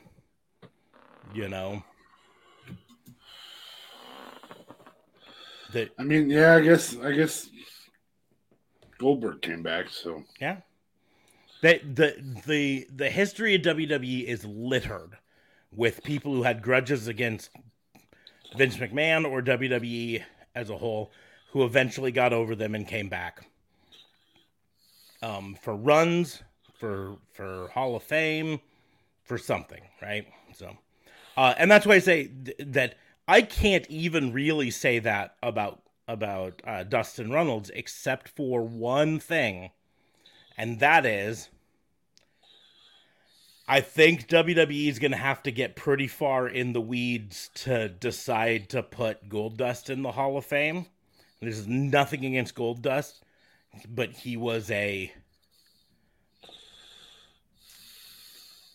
supporting character throughout his entire run, and they need to move through all the main characters before they get to him. And every year there's new main characters for them to get through. You know what I mean? And that's the biggest thing that could get Dustin Runnels back in WWE. Outside of him, I don't think there's a single name in AEW that was in WWE that I don't think, in the right circumstances, doesn't go back. It's all about the right circumstances, right? Fucking Lance Archer got wasted in WWE. I don't think he wants to go back. I think he likes the idea of being on his own and all that stuff.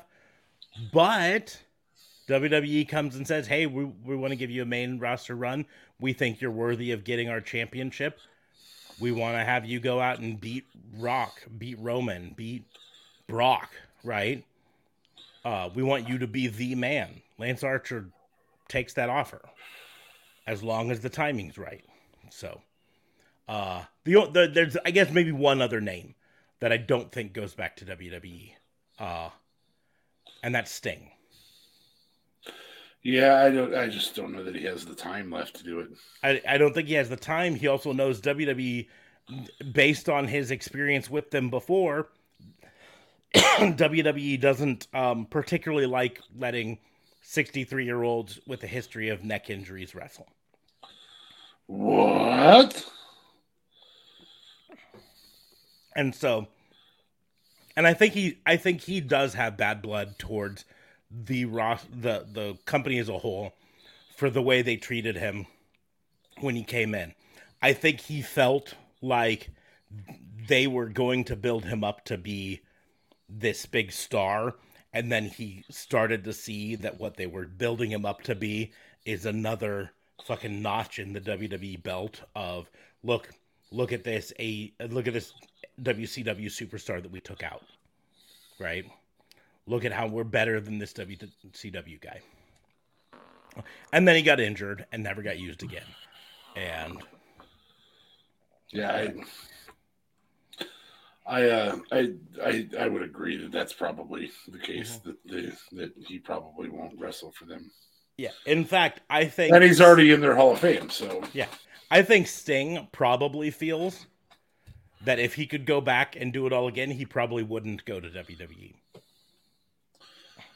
I think he feels like if he could do it all again, he'd either stay in Impact or retire at that point, and then I would say be able to come back whenever he wants to. I feel like there is one particular failure that continues to happen in WWE, and this is anti-trips, which is tough to say, but the returning wrestler to WWE,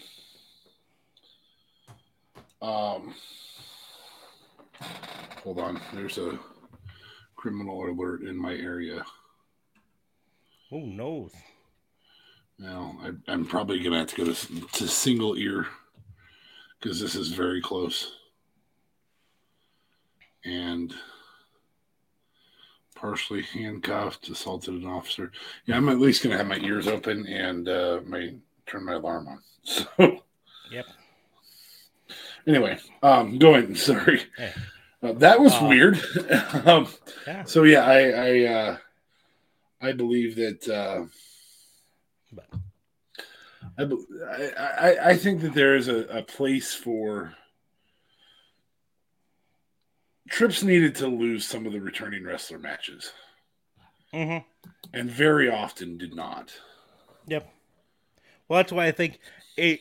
Here's the thing with, especially with Sting, going back a long time, Vince basically decided that the best way to build his product was to show that it was better than the WCW product.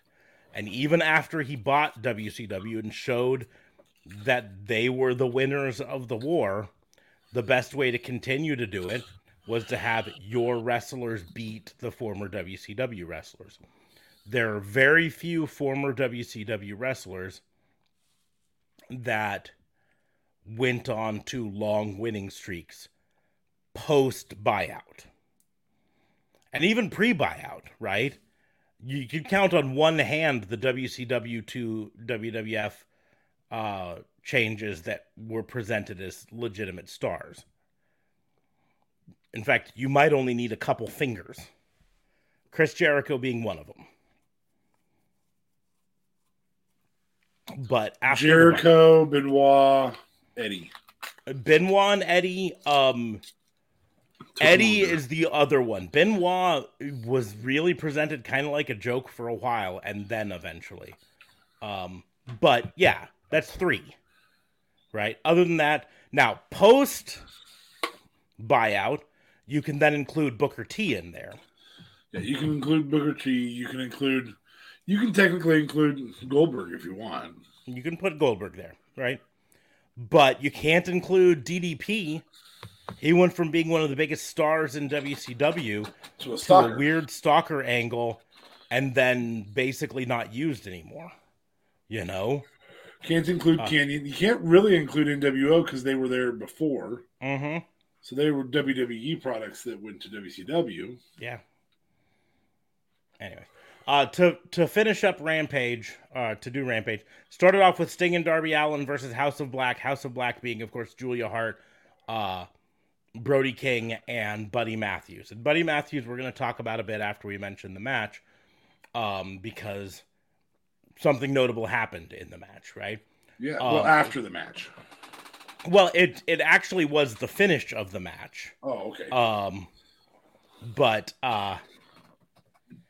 But Sting was handcuffed. In a chair.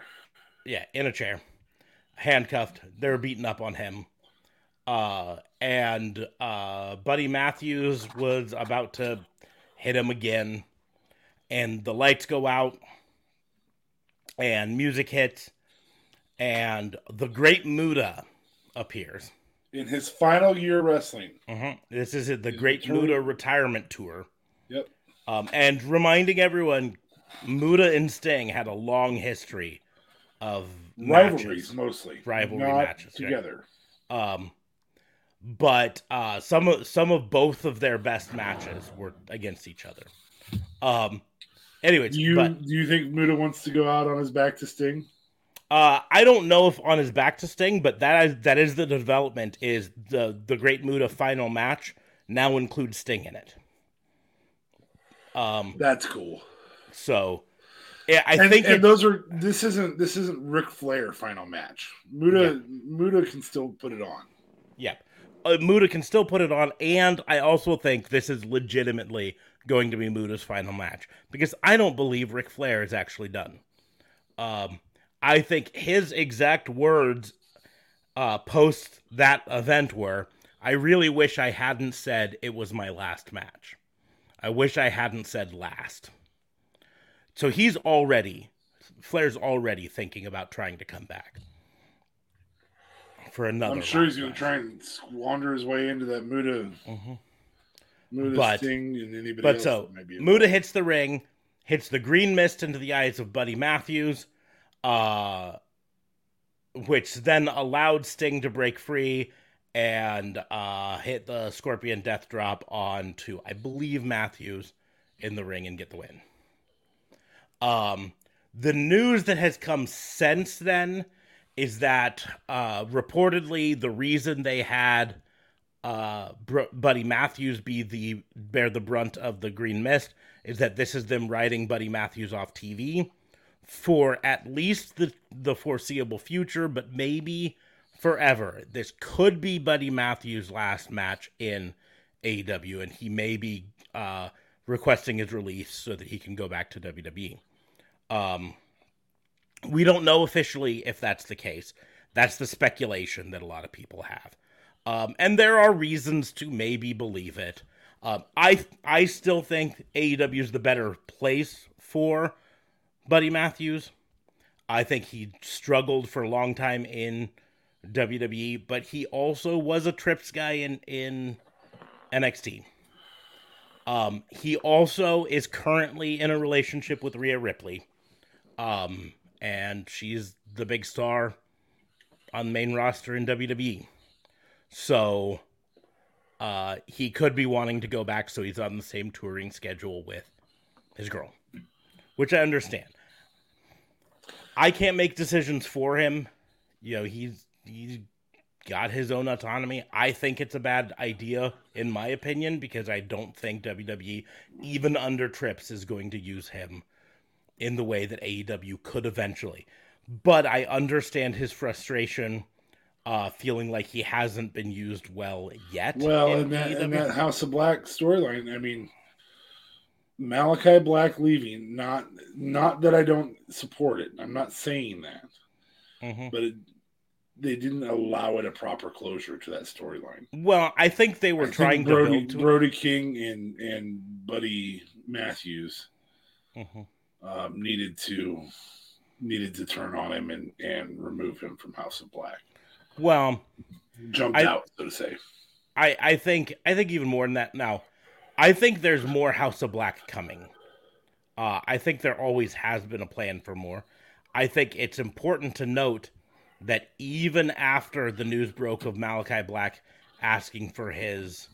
potentially asking for his release. Sabbatical, we'll say. And then taking his time off, potentially released. Reports vary, we'll say. But AEW has trademarked the name House of Black. I think they obviously had bigger plans for it. And I think they're still going to. I think Julia Hart in the House of Black has been really big for her career, especially considering how young her career is right now. And Brody King tweeted out today, I'm not going anywhere. You know? So, I'm not leaving, specifically, is what he tweeted out. So Brody King's not going anywhere. House of Black's going to survive. Brody King and Julia Hart. Maybe they'll have a funeral for Buddy Matthews. Or maybe they'll just let him be off screen for a while and hope people forget. Again, the reports have not specifically said we can confirm Buddy Matthews has asked for his release and been granted. So there's every chance that he has not, and he's just wanting to take some time away. Kind of like Malachi Black said he was doing. We'll find out, right? I think he could fit okay into the stable, though, with Rhea. I think he fits. The thing is, Judgment Day. The thing is, we've been seeing memes all over the internet about how the Judgment Day is just the poor man's House of Black. And I think, yeah, he could fit into that because it's effectively the same thing was doing in House of Black. But along the same lines, if he's wanting something more, fucking Judgment Day isn't where to get it. Judgment Day hasn't been booked particularly strong. They haven't been booked to be the monsters that they should be. They, to be perfectly honest, were the victim of Vince McMahon. And it's spent the last 2 months trying to dig themselves out of the hole that Vince McMahon put them in, where he wanted them to be a supernatural stable and deal with fucking the demon and Damian Priest having two sides to his personality, the evil demon Damien and the saintly priest side. Yeah, I understand that. But here's the deal. I wish him the best wherever he goes. I personally feel like AEW is the best long-term spot for him. Even if it's not with the House of Black, AEW will give him the chance to show off his skills more. But he's going to make his decision, and I support him wherever he goes. He was one of my favorites in WWE. Wish him the best if that's where he chooses to go. WWE, I don't think will use him as well as they should, but AEW's got plenty of talent to make up for if he leaves. So,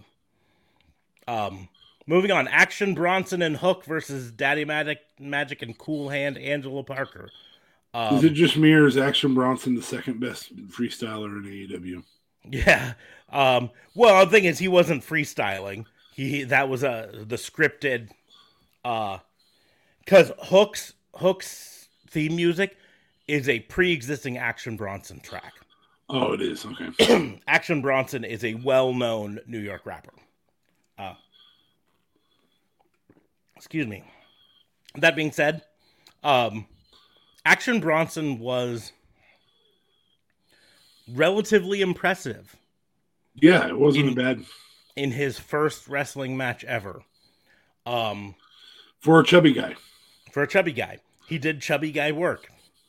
He didn't jump in there and expect to be fucking Rey Mysterio doing flips and 619s. He did chubby guy stuff, and then he finished with a version of the Red Rum, which is just the Taz mission, right? Yes.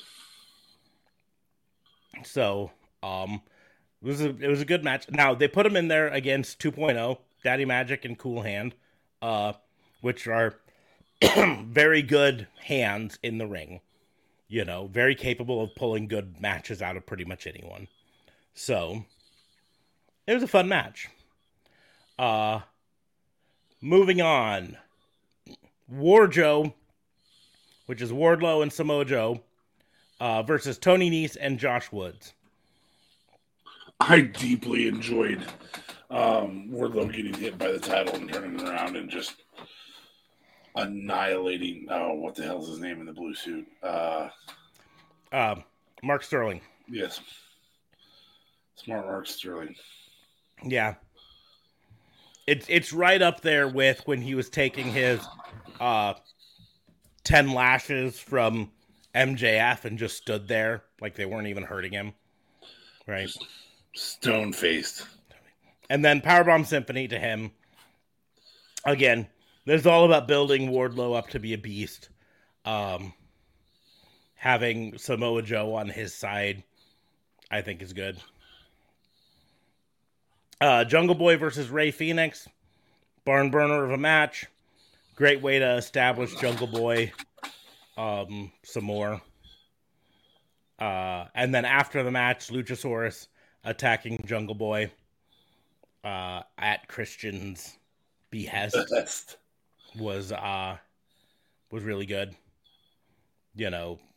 Jungle Boy is they're using this to establish Jungle Boy now as a solo star, which is what they've been wanting to do for a while. And then eventually, once Christian's capable, I'm sure they will have a banger of a match where Jungle Boy gets his vengeance on Christian. I'd like to see that be a gauntlet. Mm-hmm. Gauntlet or fucking Iron Man match, something that makes it go for a long time. It doesn't have to be a 60-minute, 30-minute Iron Man match is fine. Yeah, just something where we get to see where we get to see Jungle Boy overcome Luchasaurus and overcome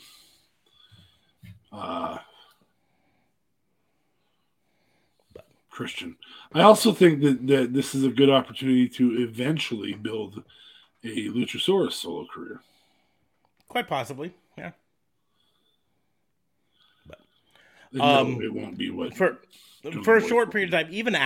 Even once the feud with Jungle Boy is over, Christian having his pet monster, just set him on someone and say go kill.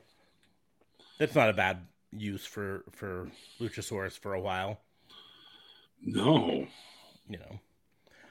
Moving on, Eddie Kingston versus Sammy Guevara, playing on their backstage fight. Sammy Guevara gave a promo that said he was going to apologize, and now he's going to beat the shit out of you fat person or whatever. I can't remember the exact promo, but it was something like that. How dare he fat shame? But the biggest thing that came out of this is something I've been dreaming for AEW to do. It's something that used to happen all the time. Not like every week, but multiple times a year this would happen. In WCW, in WWF, right? The reverse decision. The submission hold of some sort put in, declared a victor, will not release the hold, referee reverses the decision and declares the other person the victor. And it's something that I don't know why it went out of favor in professional wrestling. But I'm glad it came back for this because it's such a great way to tell this story. Eddie Kingston hits the spinning back fist and then locks in his submission and gets declared the winner, but he will not release.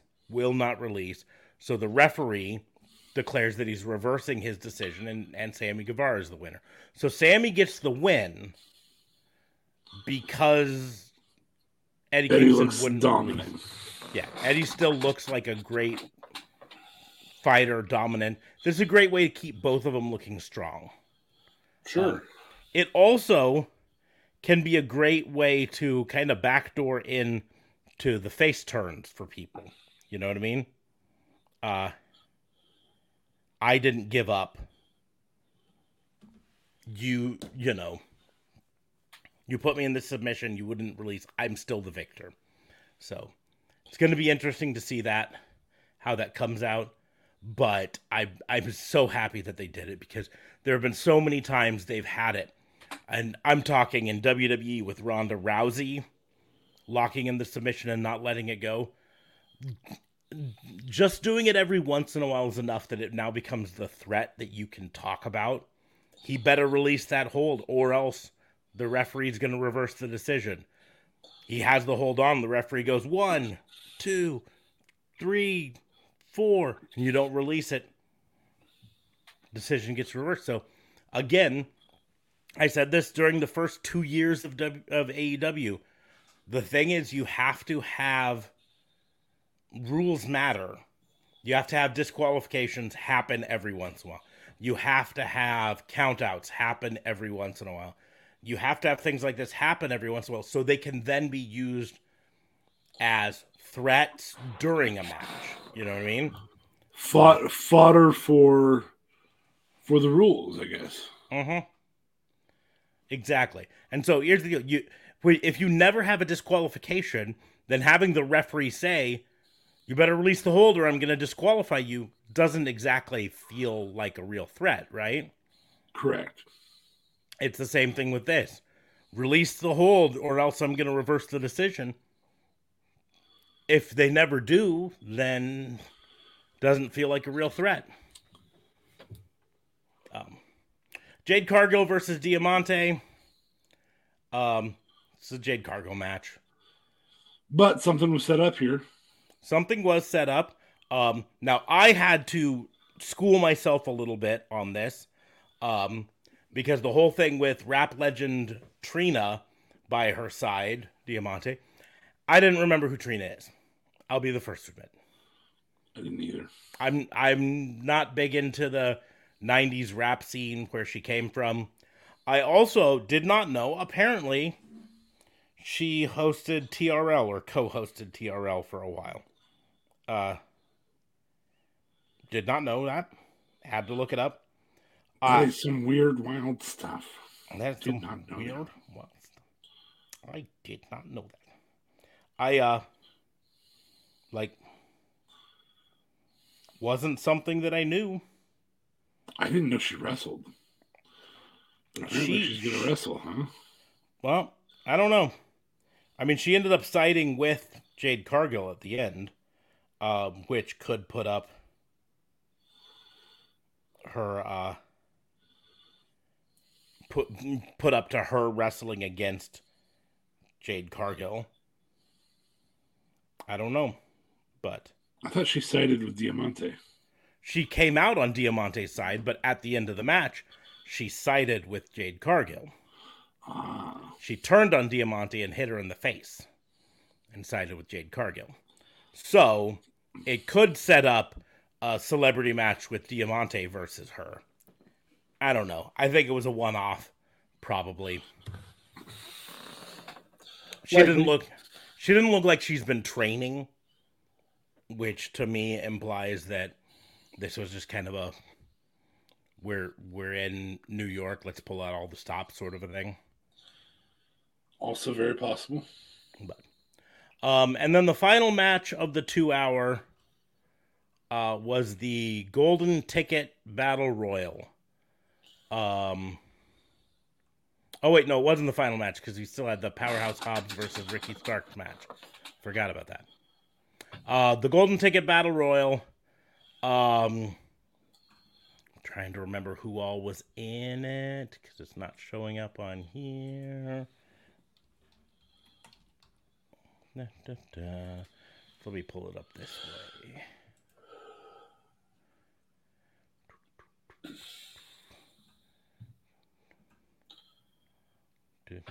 Okay.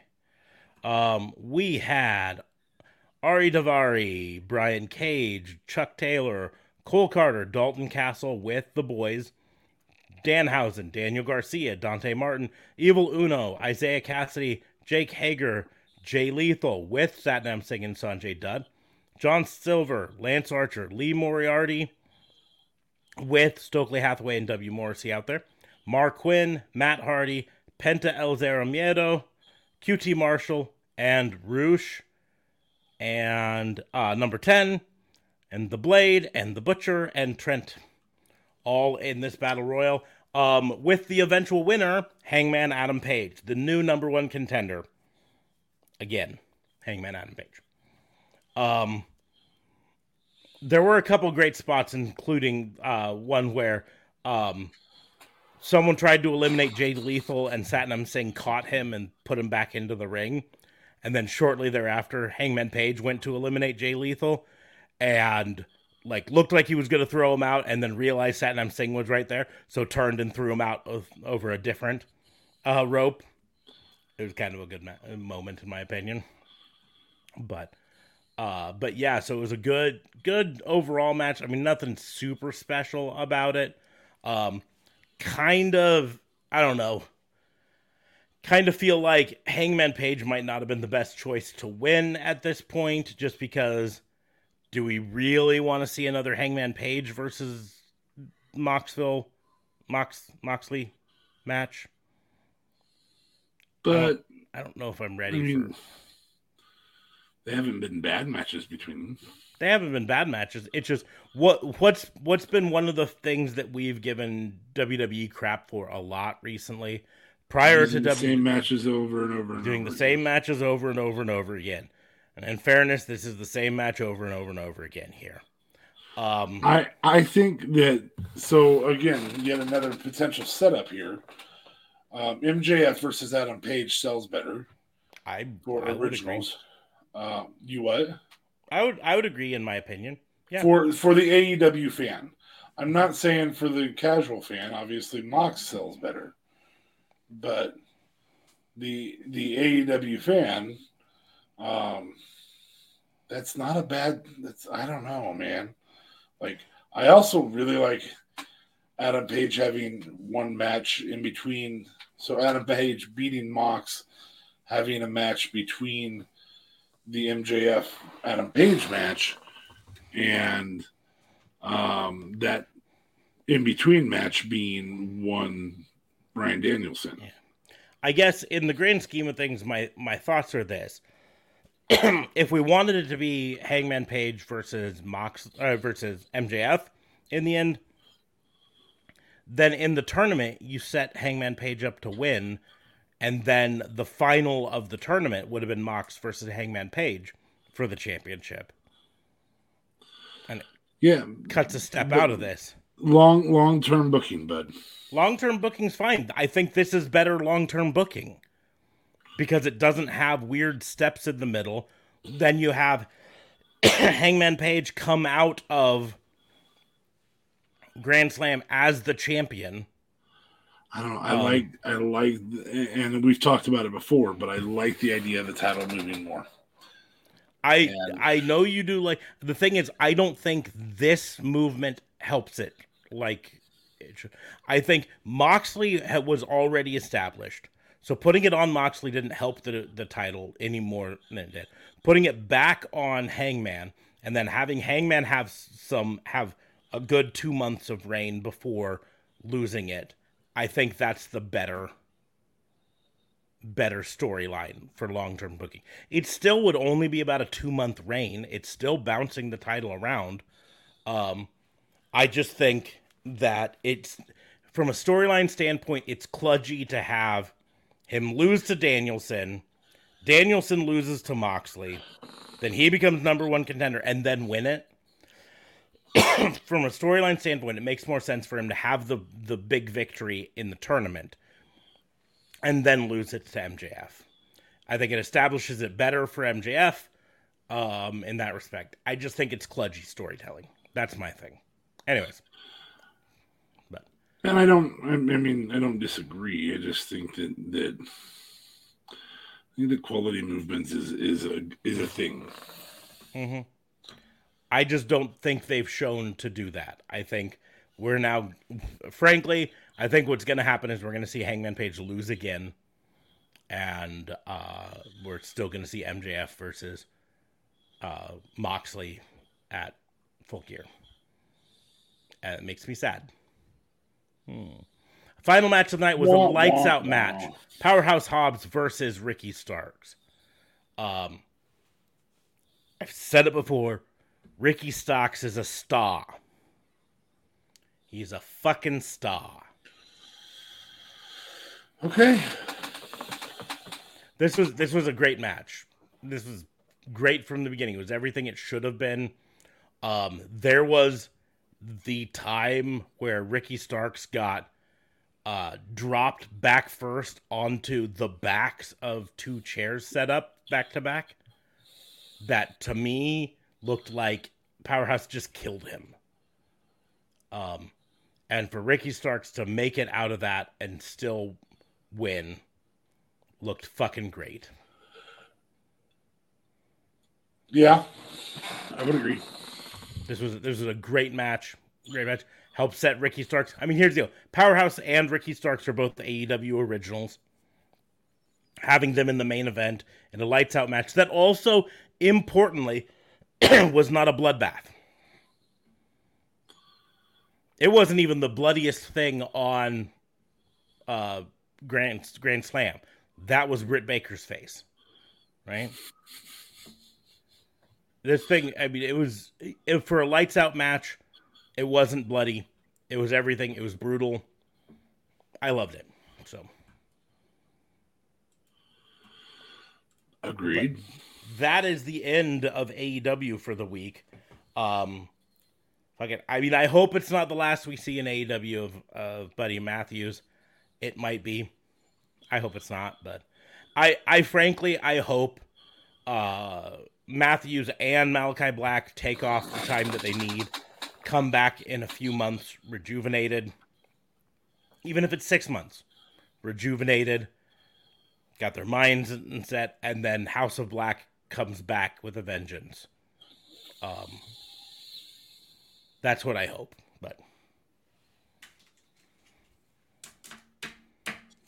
on that note, final 2 packs to open.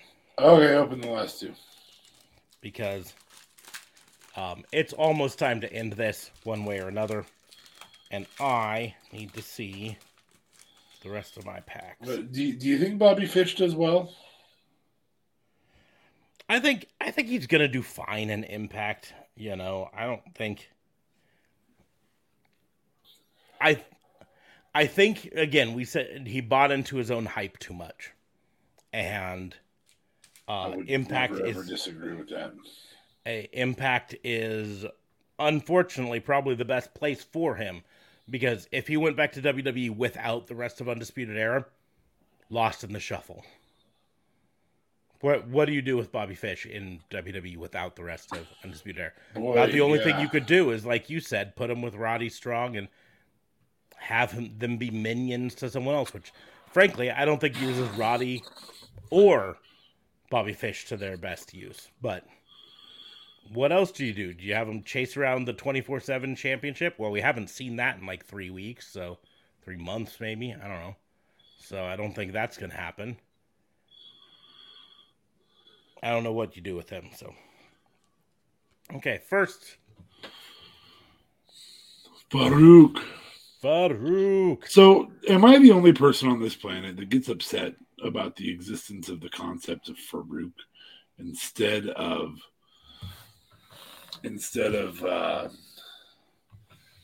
oh my gosh, what's his real name? Ron Simmons. Yes, Ron Simmons. Farouk, because they squandered him as Farouk, which you can't say it's squandered because it introduced The Rock, but I think it's an example of WWE not sometimes knowing what they have, right? Farouk, we've mentioned before, first Black World Champion for a major, right? Should have come into WWE at that time and been a big star. Instead, was temporarily presented as a big star alongside Sonny. Mm-hmm. And then fucked off to a gimmick based on race. And then eventually was able to come back from it and become Ron Simmons. Yeah. In the Acolytes and whatever.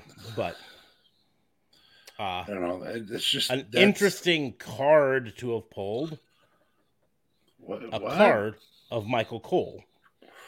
Well, he is undefeated at WrestleMania. Mm-hmm. A handy rookie card to have pulled. Ooh. Newest member of the Bloodline. And that's an actual rookie? Mm-hmm. They have a marked RC rookie card. And then I think this is technically a silver, or maybe it's prismatic, I guess. EO with her old spelling, because, of course, they can't do her new spelling. They didn't have time to do that. Yo Sky. Last pack of this. Oh, I'm getting a little bit closer with the Bloodline. Ooh. Boy, if you have a Roman and was that Jay that you just had? That was Jimmy. So I need Jay and Roman and then Sammy. Well, that would only be an honorary card. So, interesting. Printed on tissue paper. Interesting card to have pulled here. You have duplicates. It is not actually a duplicate, though. It's important to note, because the first one was one of the hollow ones. So you have yep, they're indeed different. I mean, it's the same pose, the same card, but this one has the orange hollow to it. But why I say it's really interesting to have pulled that one is my last two cards from this pack. God, my eye's itching. Sorry. My last two cards really? Rikishi. In the same pack? In the same pack. back to back. Yeah, other than the podcast, I wonder if they have That's Bruce. fucking crazy. And they're both the orange hollows. It's fucking crazy. It's knuckin' futz. That's what that is. But so aside from pulling Lawler and Dominic, you're fairly pleased. And fucking Omos, it wasn't the worst overall. Now next time we'll see if this one can best it. The one I'm hoping to pull, right there in the middle, Cody, the roller coaster. Roller coaster. Jeez. You're so weird sometimes. Hey, MJF created that phrase. I'm just quoting him. But anyways, we've gone for over 2 hours. We've talked a shit ton of wrestling. We've given my opinions, given your opinions on shit that's made wrestling headlines this week. And we will be back in a couple days with a fantasy booking challenge. So, if you liked this, make sure to give us a like, share, and subscribe. Especially on Twitch, where it airs live. If you are a Prime member, you get a free subscription every month. Toss that our way. Free. Doesn't cost you a thing. Helps us out greatly. Also, we've got our merch store. We've actually got two right now. The Stream Elements merch store and the Spreadshirt merch store. Either one of those has merch up. Nice thing with the Stream Elements one, if you buy it while we're alive, it pops up on screen that you bought. And we get to say, woo, woo, woo. Also, fun thing about having both available is there's more selection. So if you go to one, go to the other. Yep. There are things that are exclusive to each individual store. So, yep. Including the Sasha Bear, which Sasha Bear. If she would please hurry up and come back, then we can know that we can send her a Sasha Bear. Sasha Bear. But yeah, make sure to check out our merch store. Again, subscribe to us. If you're listening to this or watching this on the replay, these do go up on YouTube after a certain amount of time. They do go up on our regular podcast page after a certain amount of time. So you can still do it there, but I highly recommend you head on over to twitch.tv/RawandOrderWBU and follow us there. So you get notified when we go live and you can be here for our live stream. Talk to us, interact with us during that. I miss Fernando. I do miss Fernando. Stupid Fernando couldn't figure out how to do the stupid Twitch. Anyways, if you want to follow us on the social medias, you can follow me at Raw and Order WBU, like it shows right down there. That's on Twitch, that's on on Twitter, on TikTok, on Instagram, but not on Facebook, where it's at Pissant Podcast, because Facebook is weird.